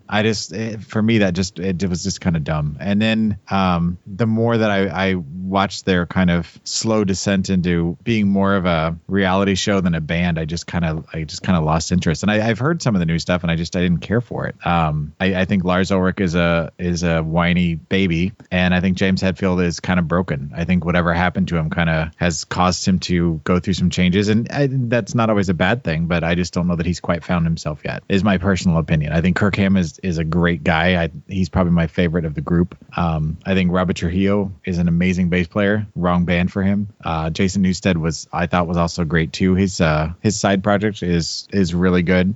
And Cliff Burton, that was a waste. That was an unfortunate waste. So yeah, I'm not going to say that my favorite stuff is post Black Album, but I do love a lot of things off of Load and Reload. I like Fuel. I like The Memory Remains. The entire cover album, Garage Inc., I think is awesome. There was I forget what they called it, but it was recorded with the San Francisco Symphony Orchestra. I think that's S&M. Yeah, that's S&M. Where they did No Leaf Clover, Call of Cthulhu. Whiskey in a Jar. Oh, I love that song. Oh, Whiskey in a Jar was Garage Days. Oh, was it? I thought that was on S&M for some reason. I think S&M had a bunch of their old stuff, including Nothing Else Matters, and the two new songs were No Leaf Clover and Human. I've been trying to say I like the Cthulhu song, but I forgot that my thing was muted because I was coughing. Mike's been attempting to contribute to this entire Why thing. are you not listening to me? That's awesome. I'm just glad I didn't get pissed off and start cutting you guys off. No. I listened to Metallica in high school a lot and in college, and pretty much once I left college, I kind of stopped listening to them. I don't know. It wasn't like a conscious choice. I guess I got kind of worn out by being around Metallica all the time with me and Josh playing them all the time. So I guess would have to say that I am a fan of Metallica's early work more than their late work, but I do have some of their later songs on my iPod, so it's not totally all. Okay, Joel, What? Slayer. Okay. Now, I chose Slayer for one of two reasons. One, because I think we have to have them represented in the show, because again, they're part of the big four, as it were. And I think Brian would be eternally pissed at me if I didn't make mention of them, since they're his thing. But honestly, when I was in high school, I listened to Slayer. I have South of Heaven, and I gotta look behind me because the albums are behind me and I can't read them from here. That's good radio. Seasons in the Abyss. Thank you. I had to think for a minute. My two favorites of theirs, and I think Dead Skin Mask is probably my favorite song. And people put them in that thrash metal or whatever genre you want to call it, but even then, I don't think they're far too melodic and too there is a song structure to it that's very not poppy, but there's they have that capability of writing a good song that you can sing the lyrics to. And Tom Arai's got it's a great voice. But anyway, what I was reading, they consider them an American thrash metal band. They're from California. They formed in 1981, same year as some of the other guys we've been talking about tonight, by guitarist Jeff Hanneman and Kerry King. In their early incarnation, they used to play cover versions of Iron Maiden and Judas Priest, singular, at clubs and parties in California, which wouldn't be a stretch. And you can't go wrong with Maiden or Priest, which I'm surprised we didn't pick either one of those. But anyway, they're notoriously... I was too busy picking bands that aren't metal, apparently. You were. They're notoriously associated with Satanism because of their imagery that they have on their album covers and some of the music the songs they sing about. You mean the swords making a pentagram? Exactly. They cover topics like serial killers, which Dead Skin Mask is about Ed Gein, necrophilia, Satanism, religion, anti-religion, warfare. They're banned all over the place. There's lawsuits, criticisms. Religious groups hate them. They're just on the album covers alone. Granted, if you've ever seen an album cover for Cannibal Corpse, or I can't think of Cannibal Corpse, we'll just leave it at that. But there's other bands out there that have far worse artwork than they do. But because of the iconography that they use, they kind of get labeled, and it's unfortunate because they're really they write good music. They're talented guys. Debut album was released in 1983. Since then, they've released 2 live albums, a box set, 6 videos, a couple of EPs, a cover album, and 10 studio albums, 4 of which have received gold certification in the United States, which means you got to be doing something right. And when I was talking to Brian about this before the show yesterday, I asked him, I said, I just want to let you know I'm doing Slayer at the show. And he's like,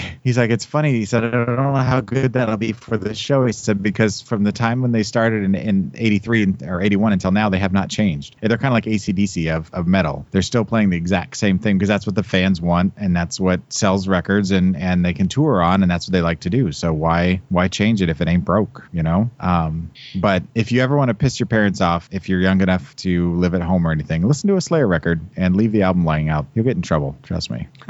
Weird trick. Parents hate them. Yeah. Anybody have any thoughts on Slayer? I've never heard them, so can't say anything. Anybody else? Not really. For some reason, I thought you would have listened, Josh, or you would have a thought on them, since for some reason I thought you had been a fan of some sorts. I very casually, just in I'm sure I had a couple of mixtapes with Slayer on them. But really, when it comes to thrash, I was more of an Anthrax guy. You said mixtape. I'm imagining like Nina Cherry's Buffalo Stance followed by, War Ensemble by Slayer or Rain and Blood or something. Anyway. Okay. Well, next then. Okay. Well, then there's my oddball one. Are you ready to talk about them yet? I'm ready to talk about them now. The Cult was my choice. Blue Oyster Cult? No, not Blue Oyster Cult. That was what I thought. Yeah, initially you thought it was Blue Oyster Cult. Now, here, I have one queued up here. Now, this is, I know initially you think The Cult, you think of the song She Sells Sanctuary, which is this one right here.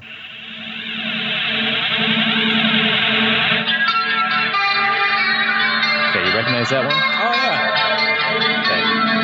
All right, let me pause that one. Then you have one called Dirty Little Rock Star that they've also done.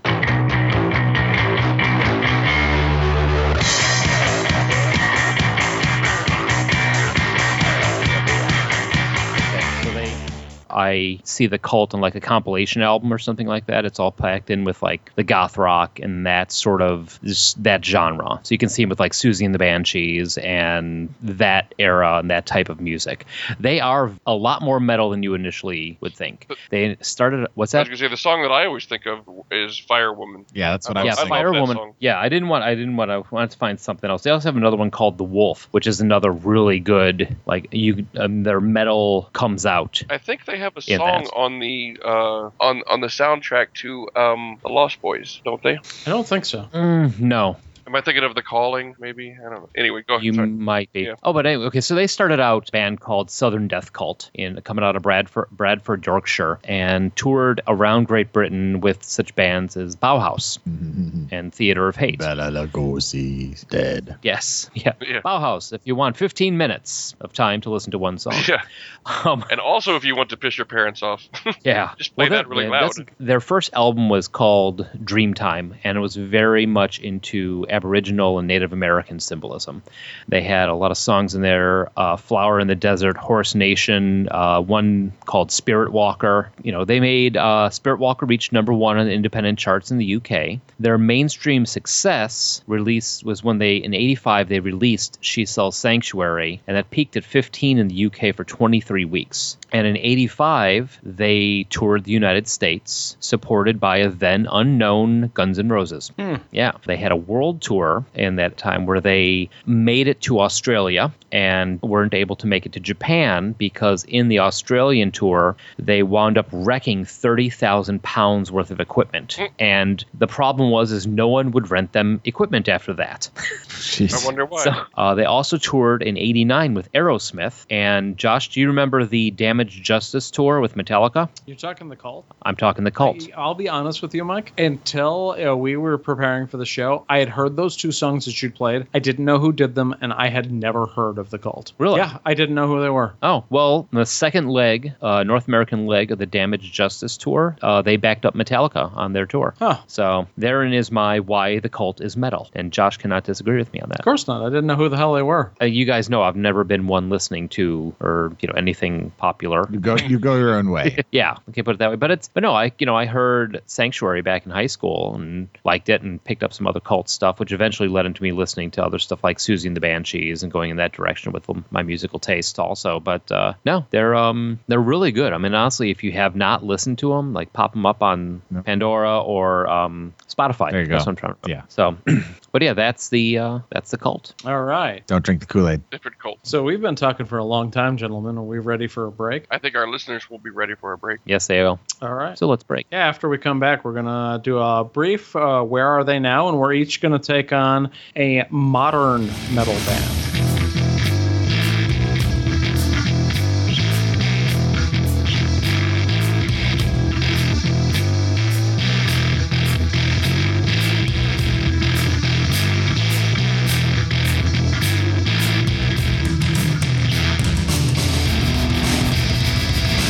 Hello, we're back from our break, and now we're going to go into the bands that we loved and what they're doing now. Yes, we spent 10 minutes explaining to Pat that Run DMC was also not metal.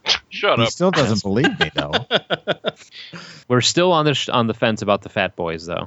It's the only fence the Fat Boys have ever been on. Without breaking it. All right, so Pat, Kiss and AC/DC, are they still around? Yes, despite the cliffhanger ending for Kiss when they announced their farewell tour, they still tour to this day. Several times, Ace Frehley has left the band, declining to appear at one of their anniversary shows. All based on money issues and everything, and the fact that in Gene Simmons' biography, he pretty much kind of slammed Ace Frehley and Peter Criss both for being money grabbers. So they're still doing their drama. They're still doing. Gene Simmons is still the master marketing genius that he has always been, putting the Kiss name on just about everything possible because he knows that the Kiss Kiss Army is going to buy it if it has the name, the Kiss logo on it. So Ugh. it's true. No, Family Jewels. Family Jewels. I give the Exactly. man credit for being one of the most amazing marketing guys out there. Yeah. I don't like him. I as a person, I find him to be pretentious and an asshole. But I can't knock him for taking something from a band that realistically is maybe not the best band on the planet, never was, but they wrote good pop songs, good songs that had a good, you could sing along with them. That sort of thing is where I'm going with that. And milked it for way more than it ever could have been worth without his mind behind it, taking it to just crazy places. Right. And because of the branding, he now has done. And are you going to talk about his most recent venture? I just found out about this like What, the 3 Kiss days casket? ago. No. This is like just starting. This is a brand new. Oh, then I guess I don't know. Him and Paul Stanley. Well, hold on, real quick. Let me just finish Yeah. them musically, and then we'll talk about the merchandising stuff. Let me Okay. finish it. Basically, they've released 2 albums in the last 5 years.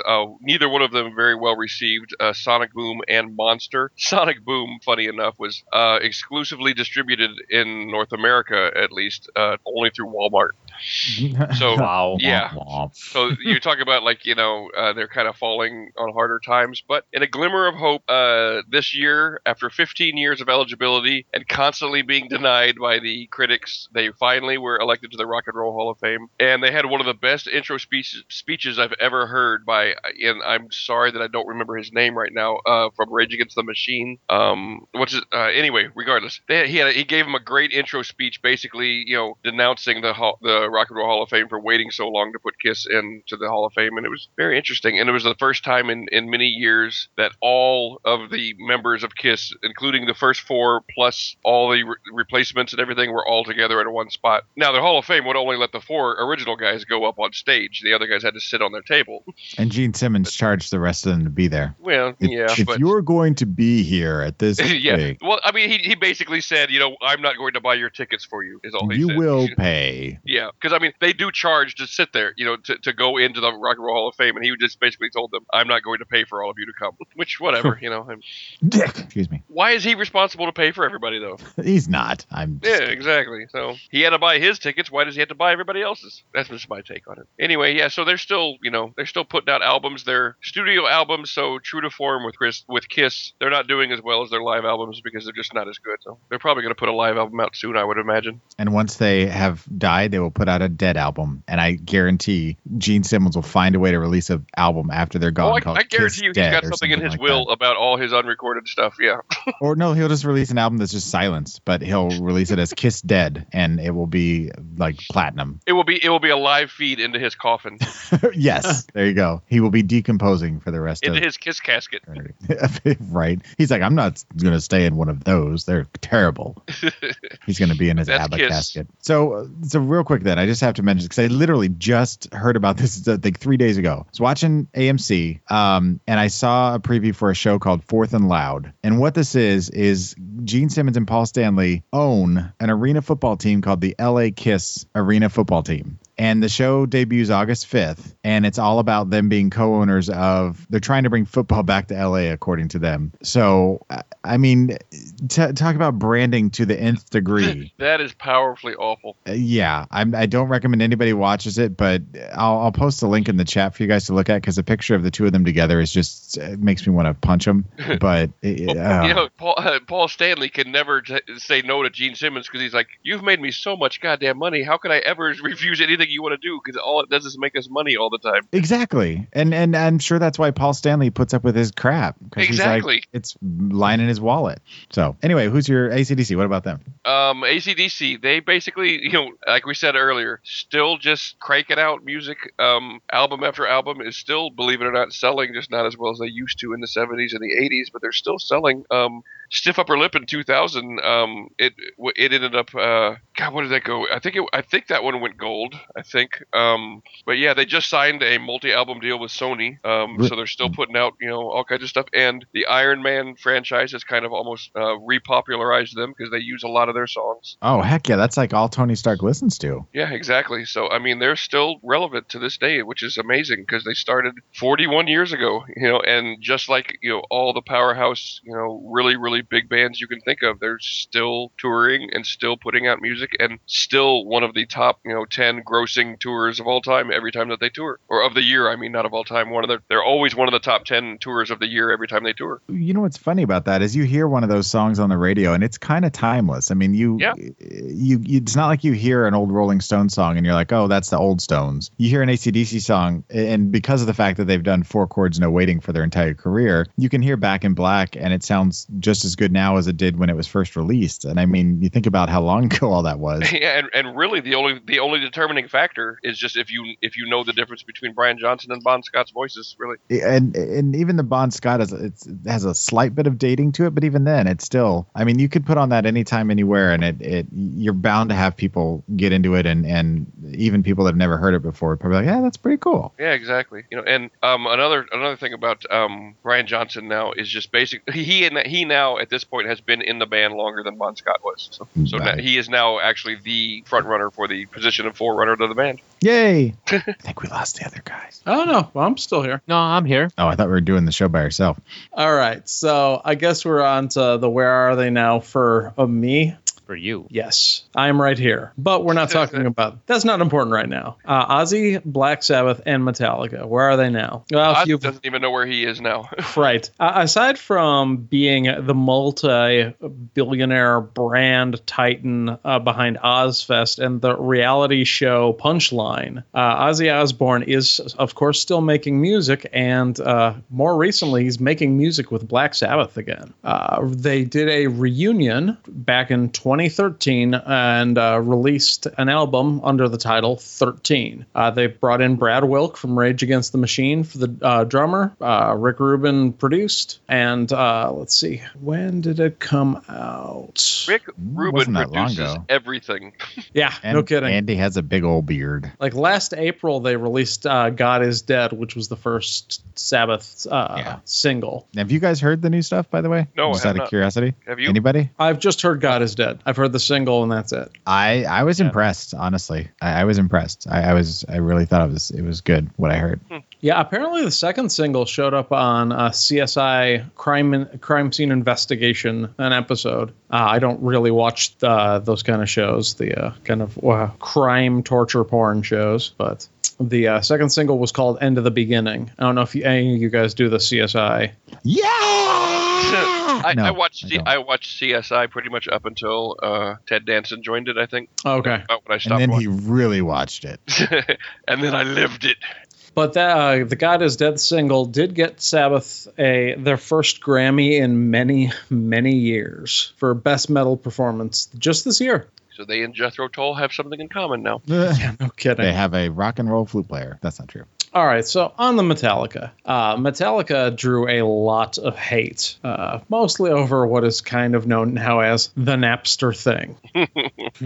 Basically, Metallica noticed that the song I Disappear, which was supposed to show up on the soundtrack for Mission Impossible 2, got leaked and was getting airplay all over the place on the radio. And they discovered, wait a minute, there are people on the internet who are sharing our music, and we don't like this. Lars specifically. Oh, yeah, Lars went nuts, and they became some of the most vocal opponents of the file sharing movement. Lars went as far as testifying in front of the Senate to try and get Napster shut down right around year 2000. Shortly after that, as anyone who's seen the documentary Some Kind of Monster knows, this is about the time the band started to fall apart a little bit. Jason Newsted started doing a side project named Echo Brain. And pretty much that got him kicked out of the band.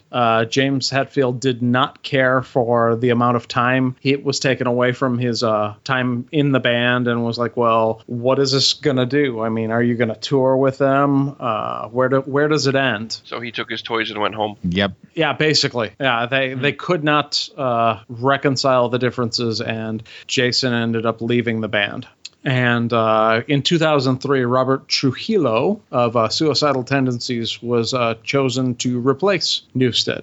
And how long did let's see. That lasted for a little bit. Is he still with them? Anybody know? Yeah, he is. Okay, he's still with them to this he's day. Getting a paycheck. He's in deep now. He's part of the band, and I don't mean that like initially. I think he was. If you watch some kind of monster documentary, he was very enthusiastic about being picked. Like it was a big honor for him, which I think is kind of funny because I think Suicidal Tendencies is a hell of a way to start out your career. So I think they should have been just as honored to have him. But yeah, he's part of the band now. They've forgotten about Jason Newsted. Well, yeah, and that was the thing is most of my exposure, besides actually listening to the new stuff, Saint Anger, Lulu, Through the Never, was from some kind of monster documentary. And at the time, it seemed like they thought his inclusion in the band was going to be kind of temporary. So glad to hear that he's been sticking around. Well, they were wrong then, weren't they? Yeah, no kidding. They are currently working on a 10th studio album. Huh. So I don't know if I've heard a new Metallica song that isn't a cover in like the last 10 years. Because I have a couple covers like Tuesday's Gone and Whiskey in a Jar, but I don't think I have any of their newest stuff. Also both from Garage Days. Yeah, listen to Saint Anger and that's the last one I heard. All right, I'll check it out. Lulu's not bad. I don't recommend it, but I mean you can listen to it. So that's Metallica. They're working on another one. Apparently last year they played a show in Antarctica. They called it Freeze 'Em All. Wow. Are you fucking us? I know. I'm not kidding. It actually made Metallica the first band ever to play on all 7 continents of the planet. Nice. And I like that. Meanwhile, Trivia. Gene Simmons was like, damn it, why didn't I think of that? Kiss Antarctica. Paul, it's your fault. Kiss ice. Yeah. Okay. It'll be in the shape of little lightning bolts. It'll be anyway. So in 2002, Megadeth. We'll start with Megadeth. In 2002, Dave Mustaine was admitted to the hospital. He was going to have a kidney stone removed. While he was undergoing the treatment, he was administered a pain medication that triggered a relapse. And following the hospital stay, he immediately checked himself into a treatment center because he has had drug and alcohol issues. While he was there, he suffered a freak injury causing severe nerve damage to his left arm. It induced falling asleep, basically, with his left arm. Well, no, let me start over. The injury was induced by falling asleep with his left arm over the back of a chair, causing compression of the radial nerve. He was diagnosed with radial neuropathy, also known as Saturday Night Palsy, not to be confused with the movie which left him unable to grasp. Really? Yeah, that's what they call it. He was unable to grasp or even make a fist with his left hand. So there was I'm part of his Facebook page, so I've been following his recovery. And this was a big thing because here's a guy who makes his money with being able to play guitar and sing, and because he writes the songs and all the guitar solos and everything. The whole world sing. Right. He is the Barry Manilow of metal. He this is a huge deal, and he now has gotten to the point where he's still recovering, but he became a born again Christian. Kind of. He became a born again Christian, which has gotten him a lot of flack for because he's kind of started to. He was real vocal about it for a while. It's toned down quite a bit now, but and then in 2004 he reestablished the band go join Striper because they have the full lineup. They don't need a guitar player and singer. Because he didn't have $777 yes. to join. Are you really going to tell me that they would say, no thanks, we don't want you, Dave Mustaine? No, they'd say, to hell with Dave Mustaine. So he got back together with Dave Ellefson, who incidentally had taken legal action against Dave Mustaine.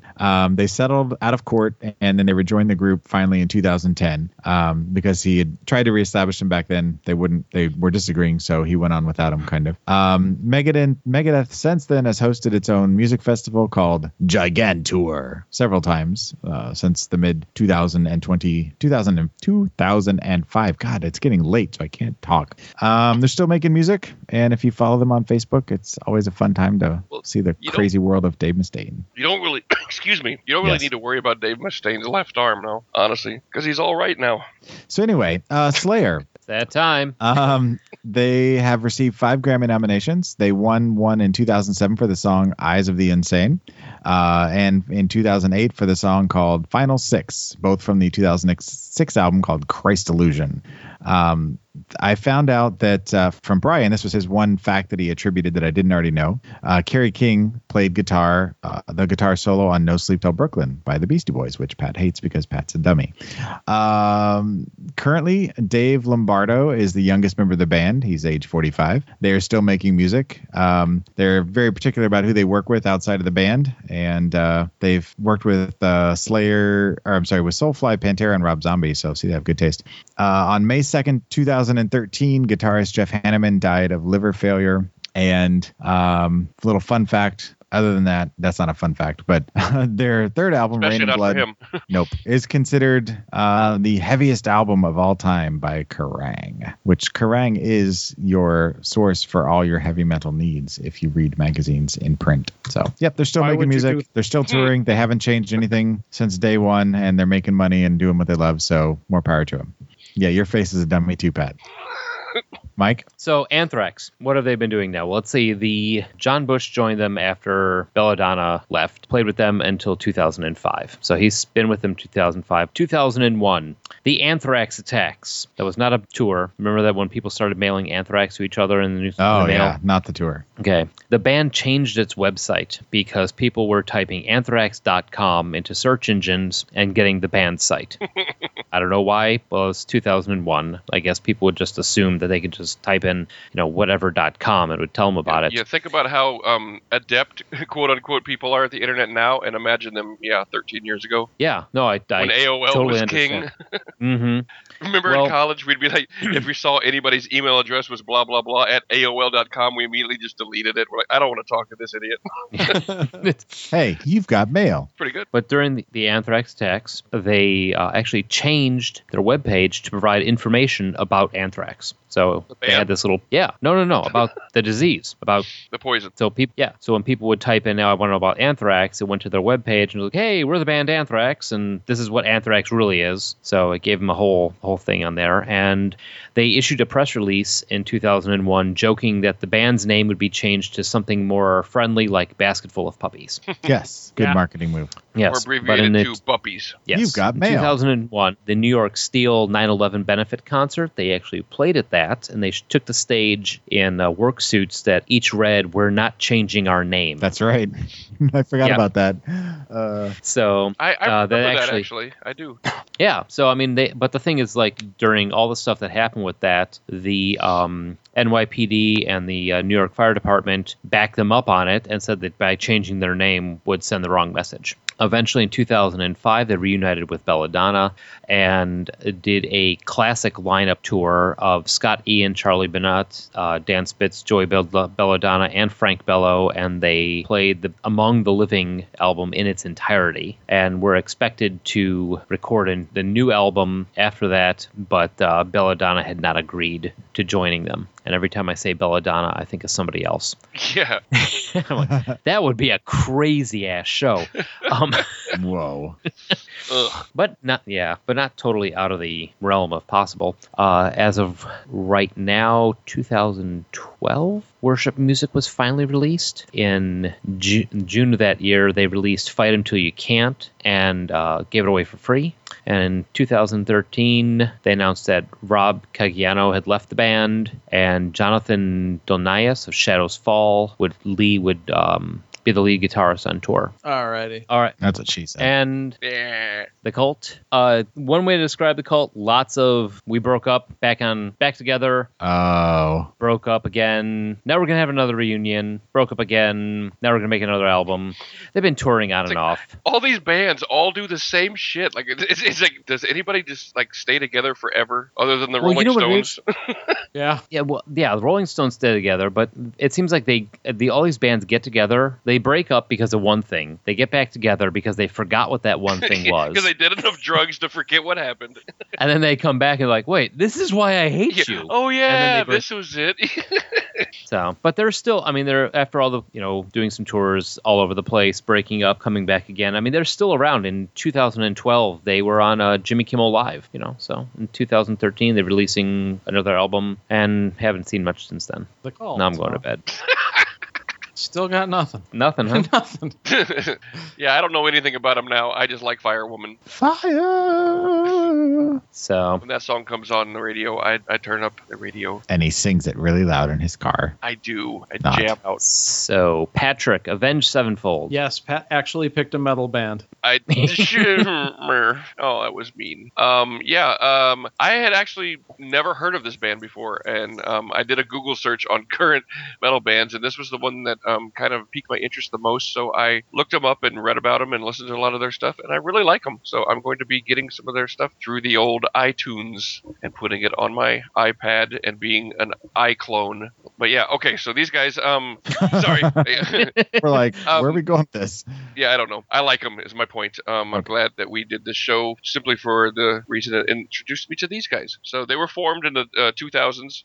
They were all still in high school together, actually, in Huntington Beach. They all went to high school together, actually, and made their official debut in July of 2001 with their debut album, Sounding the Seventh Trumpet.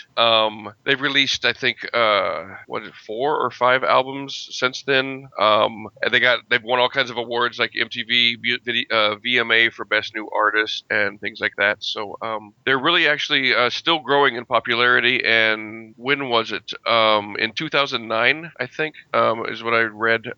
Their drummer, Jimmy Sullivan, who was known as the Rev, was found dead in his apartment at only 28 years of age. He overdosed on OxyContin and alcohol and Valium and oxycodone, and basically just kind of did the drug-induced rock star death, and they had to replace him with a guy named Mike Portnoy. I love the names of these guys too, by the way. It's M. Shadows, Zachy Vengeance, Sinister Gates, Johnny Christ, and well, it was the Rev, but now it's Mike Portnoy. They did music they're doing a lot of music for the Call of Duty soundtracks, and they just released an album last year called Hail to the King. Nice. Yeah. I mean, I am glad I got to listen to these guys because I really like their stuff. So I'm going to be getting their music very soon. All right, Josh, Breaking Benjamin. Oh, hang on. I wanted to talk a little bit about Avenged Sevenfold first because okay. I was introduced to them by a video game series, actually. I don't know if you saw my request for you to queue up a particular song in the chat, but it was the track from Guitar Hero 2 or Guitar Hero 3, their track Beast and the Harlot. Nope, I missed that quote. Yeah, I was trying to stall frantically before we moved on because you know you can always dance a jig. That gets him every time. yeah, that's awesome radio. I'm just over here dancing. He dances for nickels. Well, you got to. There you go.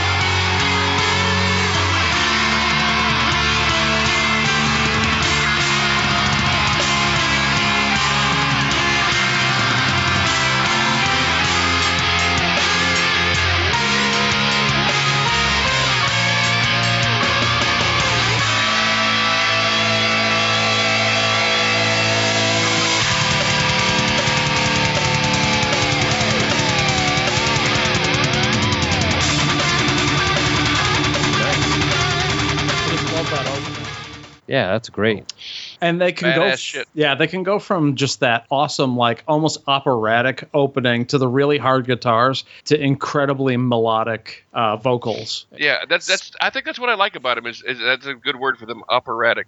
Speaking of vocals, I have a question for you. Have you noticed a change in vocals between metal then and metal now? It seems like when we were listening to metal back in the 90s and the 80s, it seemed to see how high they could sing. Well, I would Right. almost say that metal has fractured and splintered and factioned, and then the factions have moved in a bunch of different places. Where Much it's like kind of religion. yeah, it's kind of hard to Yes. just say metal anymore because you've got like screamo and then death metal and all sorts of Thrash. horrorcore. Well, I just seem like in general, it seems like right now there's that, it went from hitting those high falsettos and those high notes back when we were initially metal rolled out to now it's all the really deep, throaty, growling. Depends on where you're Pantera? you're at. Because of Yeah. the split up of everything. It depends on which direction you're going. That, by the way, is why I don't like Pantera, because I really, really like Pantera's music, but as soon as the singing starts, I'm out.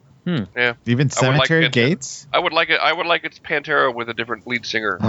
You can't take Phil Anselmo out of Pantera, otherwise it's not Pantera. Well, it's not Pantera anyway with Dimebag Darrell dead, but Right. God rest his soul, one of the best metal bands to come out of the past. Wow. That's shocking. Your face is shocked. You're a dummy, stupid head. This is where we've come. This is where we've been, dude. Yeah. Okay. Josh. So moving on, I've been giving Pat all this crap about not picking actual metal, and then I go to Breaking Benjamin, which is my dodgiest choice. Breaking Benjamin, I actually discovered through Pandora when I took a search based on one of my personal favorite bands that I've talked about on the show a couple of times already, Finnish rock band Poets of the Fall. Sometimes when you put in an obscure band on Pandora, you'll get a couple tracks from your favorite band, and then you'll get some interesting stuff. For me, the most interesting stuff was alternative metal band Breaking Benjamin. They've got a very kind of dark, almost gothy sound going on. Hard guitars. They almost remind me a little bit of grunge or maybe post-grunge, like later Stone Temple Pilots, where I could have imagined, I'm just blanking here, on all the big grunge acts. Where I could have imagined Alice in Chains going if they had continued on with their original lineup and gotten a little heavier sound. They were founded in like the late 90s, early 2000s, like a lot of the bands we're talking about. They got signed on with Hollywood Records and got kind of a raw deal. They wanted their original recordings to be presented one way. They had their picks for their singles, and the record company pretty much screwed them. They pushed forward some tracks that were not necessarily representative of their sound, and it took quite some time for the band to catch on. Most of the breakout hits have been either coming out through video games or being established in TV or closing credits for movies or movie soundtracks. They did Saturate in 2002, We Are Not Alone in 2004, Phobia in 2006, and Dear Agony in 2009. Currently, the band is on a hiatus. They're working on a Greatest Hits album, but they are under a cloud of legal issues. So basically, there's a new version of one of their songs called Blow Me Away. It went public, and basically when the band started splitting up, you had some disputes over who actually owned the rights to the song. Here you go, Josh. Oh.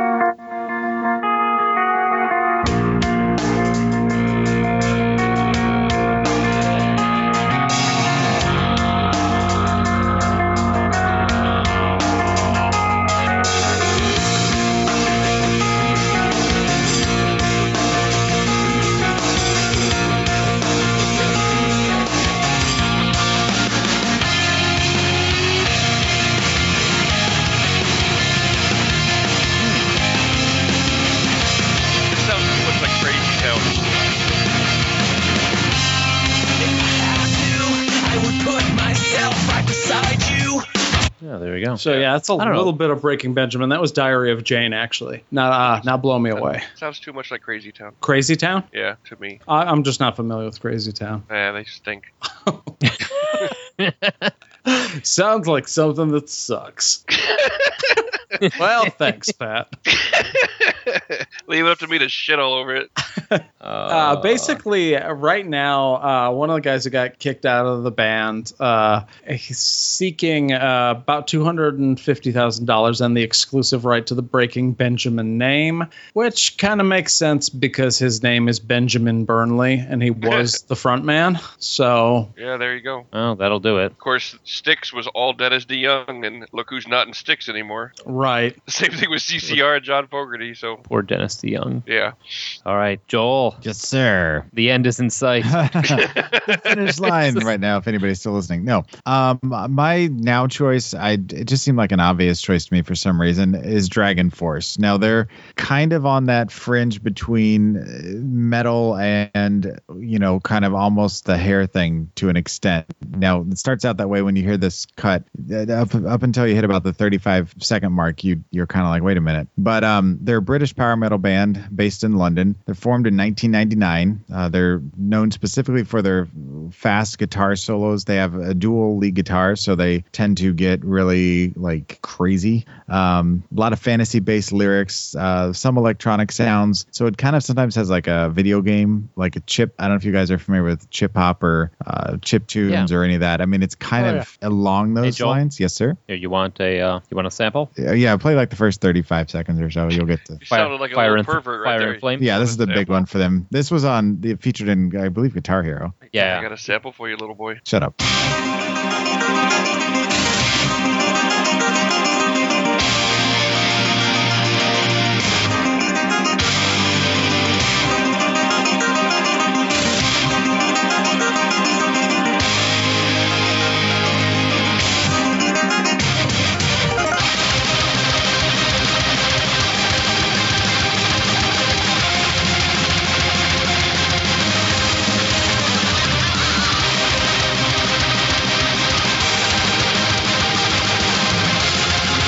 Holy crap. Yeah, that's definitely video game sound. On a cold winter morning, in the time before the light, in flames of death's eternal rain, we ride towards the fire. You know what that reminds? That completely sounds like the soundtrack that would be running in Jack Black's Dreams. Yeah, if you're a nerd and you like metal in any form, then Dragon Force is your band. Yeah, 'cause that just like sounds like total like gamer rock right there. Like Yeah, and that's a great way to put it. As of 2014, they've released 5 albums, 1 live album, and they're working on their 6th right now. They originally were called Dragonheart until they realized there was another band with the same name. Yeah, So they changed it. Same name too. In 2002, I am the last one. Herman Lee, who's one of the founders of the band, describes them as Nintendo metal, extreme power metal, Bon Jovi on speed, or Journey meets Slayer. I agree with all of that. Yes. People are always coming up with different names for them. Through the Fire and the Flames is what we just heard, and that's probably their biggest song that people know. It's written in the key of C minor, and like most of the other Dragon Force songs, is written in a very fast tempo of 200 beats per minute. Is that a Guitar Hero song as well? Yes. Yeah. It is. That's where I've heard it. That. Okay. It's like a 6-minute song, and during the recording of it, apparently guitarist Herman Lee broke one of his strings, and they kept recording and kept it in the final album version. So the one that you were listening to I don't know if you can hear it or not.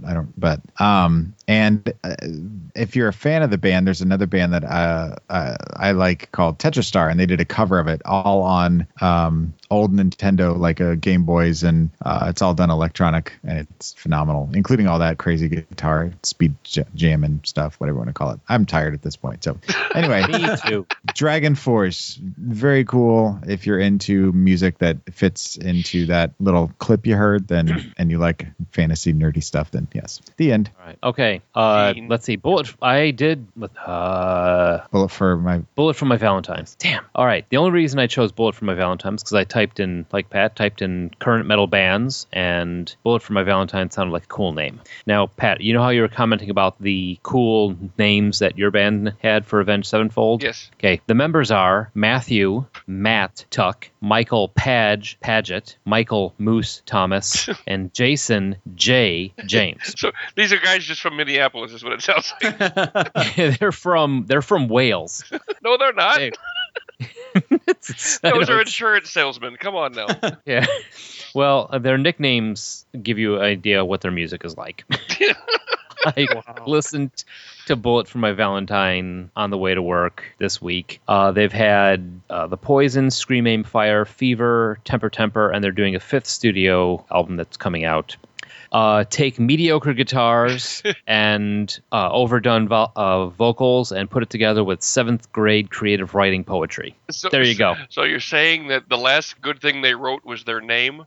Pretty much. Wow. Are you going to play at least a clip for us to? Yeah, I was gonna say I kind of like these guys. I've my nephew is a big fan, and they did another Guitar Hero song too, didn't they? I couldn't. I'm not familiar with them at all, so I have nothing to add. We really need to play. We've played the clip of everybody else. Hang on, Mike. yeah, I know. Hang on. I'm Oh, okay, I was like, Why don't you you just play the one that queuing it up. play the one I sent you the link for? No, I don't know. I'll what- distract them by dancing a jig.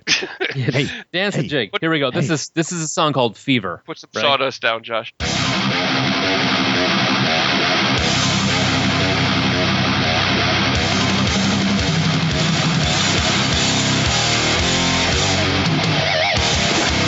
Metal. It's metal, but it's It's only that was a science.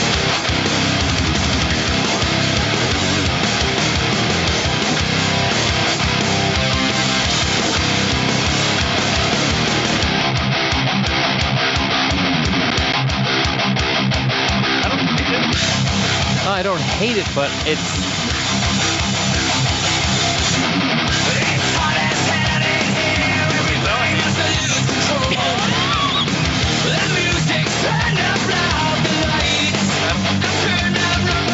yeah. It's I mean it's what's that? It Go had ahead. a twinge there for a moment of Zach Wilde's guitar with Yeah. like Stephen Piercy from Rat singing or something. I don't know.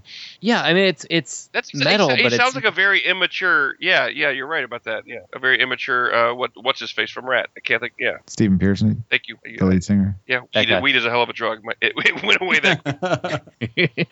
Well, I don't know. I listened to a bunch of their album, bunch of their songs, and there was nothing that I could pick out about being like unique. Like, oh, this is cool because it's a little bit, this is a little bit more different than like you said the Avenged Sevenfold. It's got that Orchestral. really orchestral type feel to Yeah, it. 'cause, I mean, think about what one of our first comments was like, oh, that sounds like so and so, and that sounds like so and so. It's like they're just carbon copies of people we like, but they're not really anything original to their sound. Sure. Yeah, and it's I mean you got a little taste of the lyrics in there.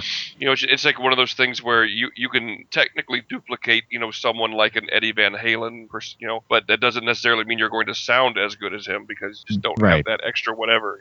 Yeah, but they've won awards. They won in 2004 the Welsh Music Award for best I newcomer. mean, I hate to give them this curse, but I mean, it's kind of like a Nickelback, where yes, technically you are proficient, but you know what? Nobody cares. There's no soul. Yeah, You can be. Yeah, that's it right Yeah. there. They're playing. I think they're playing what they think metal should sound like, and technically it does. That is metal. I will give you that. But they're not. It's too by the numbers. It's- You've got the drum beat going. You've got the guitars going. You've got these. Everyone's doing exactly what they should be doing, but they're not putting any of themselves into it. That's why I'd rather have somebody that can't maybe sing as well as somebody else or play guitar as well as somebody else or is a little jangly or a little whatever and have some soul behind it. And I don't mean like soul music, but just have something there, a reason Some to passion. be right, to do what they do rather than just being proficient, playing guitar really fast and really well and just not have anything there to relate to. By the way, they did a song for Guitar Hero called Scream, Aim, Fire. Anybody knows that Yeah, one? that was that. Nope. I probably yeah, heard it. exactly. I'd probably recognize it from the game. Hearts Burst Into Fire also, it looks like, was another one on Guitar Hero 3. Okay, Josh, you said you like these guys. Yeah, I do. I mean, I'm not a huge fan, but they're on my list of things I'd listen again when it comes to modern metal. I'm trying to think of some of the other bands that are on that rotation because I'm not as much of a metalhead as I was in the 80s, but I still listen to quite a bit of new stuff. Like Beyond Temptation is another one. I think that's the name. No, that's not right. I'm so well prepared for this discussion. Speaking of being well prepared, I'm going to tell a story in a minute. So I'm deadly serious, Mike, about queuing up that stupid song I put in this. Oh, I thought that was a Which- joke. No, What's because I have it's an in the actual story to go with that. It's in the Facebook chat. It's- Don't say what it is, I don't think. No, don't. Can we please use the same chat? There it is. Chat your face. Yeah. Okay, Yeah. okay, Josh, are you ready? Oh, no, not at all. Keep going. I'll just go ahead and tell this story then. So That's Dumba and Rancid. this is a thing. This is a true story. When I was DJing in a nightclub down in downtown Chicago, some guy came up and he paid me $50 to play some metal songs because normally it was just nothing but like rock and roll and dance songs and things like that down there. Well, I was like, all right, $50, okay. So I played a stretch of some metal songs that even I didn't know. I just looked, I just grabbed whatever albums I could and started playing some. And then right in the middle of like 4 or 5 different metal songs, I that played this song, which is from Space Ghost Coast to Coast, and all the guys that were doing the metal, that wanted the metal music, that put their money together, were doing a little mosh pit. And during this song, they kept going because it just sounded like any other metal song I was playing. And it's actually just a funny joke song done by from Space Ghost, sung by Brack. I gotta go to YouTube, man. Here it is.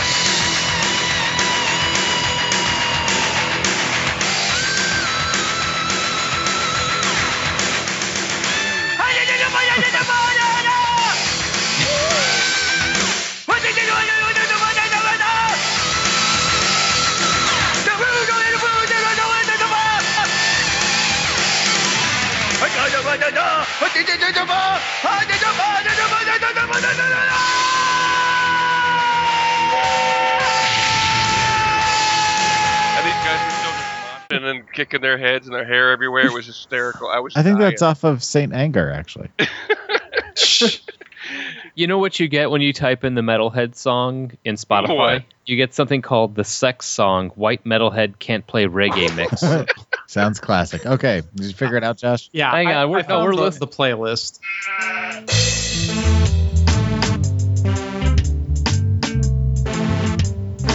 That's not what I expected. Not what anybody expected. That song definitely has puss puss. Jesus Christ. Oh, man. Wow. That is... This is the exposure that guy's got. Okay. Why this? Stop. Listen for just a second. If this was college, imagine right now. This is 1994. We're all sitting in a room. We hear this song. One of us brings it home, and we're like, "Dude, you got to check this out." We listen to this song. I have a feeling all four of us would have said, "Dude, I challenge you to listen to this song for the next 2 hours," and we would do it. We would all four sit and listen to that song as long as we could physically stand. What the one I just just as a challenge. Finally snapped and just turned it off. And we would have done it out of sheer spite because we wouldn't have given up because the other one would be like, I'm not giving up. I'm not. That are known for driving. No, we would. If that happened, we would still be sitting there listening to this because none of us. But I'm saying, I think we are the people that driving 70 miles an hour down the freeway, screaming at each other out of our car windows because we don't want to stop playing the stupid game we're playing. Yep. True. Anyway, So, I found the. You would say we had an obsession. don't you start. We are not starting that. I will hang up. I found my modern metal playlist, and it's Within Temptation, 3 Days Grace, Breaking Benjamin, Five Finger Death Punch, Rise, Seether. I almost picked Five Finger Death Punch just based on that name. Wow, that's quite a selection. shut your hole. I'm gonna kill you. We're not doing it, Mike. Shut your face hole. It's not happening. We are too far apart from each other to be driving around doing that. Even Stone Sour, I'd put in that same, and this is all in the same category of like hard rock, alternative metal, post grunge. You could debate on most of these bands aside from Five Finger Death Punch, who are very, very clearly metal. But the other bands on that list, whether they're actually metal or not, or whether they're really more hard rock with some metal influence. So, all right. They're doing an impersonation. Okay. Shut up, Pat. I'm serious, dude. You just got done doing a road trip. We're not doing another one. No, I refuse. no, I've been down that road. Yeah, I refuse. You're triggering Joel's I obsession. refuse to have any participation.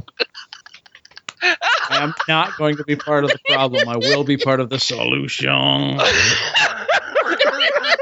See, folks, this is really how we are. No. This is how things start. Oh, we got to be careful what music we play. We'll get some litigation. And you know what? What Now are I'm we just doing sitting next? here in anticipation of the next one. What are we doing next week? All right, next week we are A celebration. doing Scorsese. Scorsese celebration.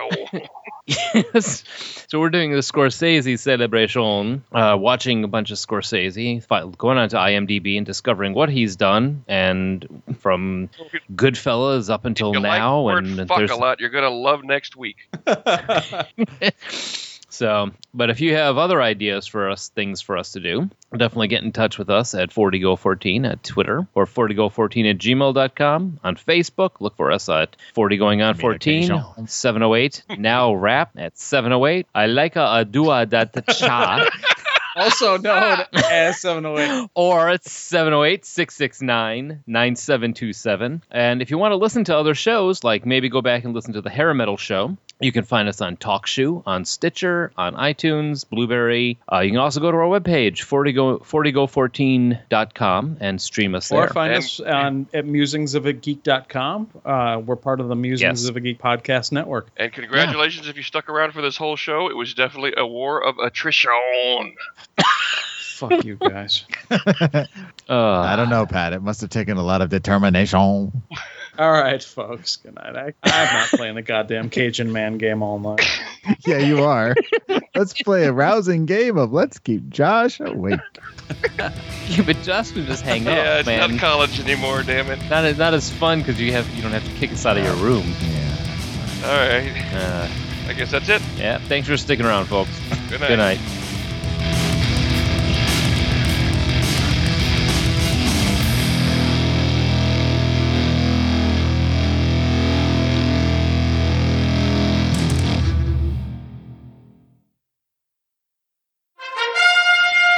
You are now leaving the world of Musings of a Geek Podcast Network. Stay geeky, my friends. And there's rumor that there's going to be a new album scheduled to be released Mike. sometime this year. Mike, What? will you play Michael McDonald for yourself, please?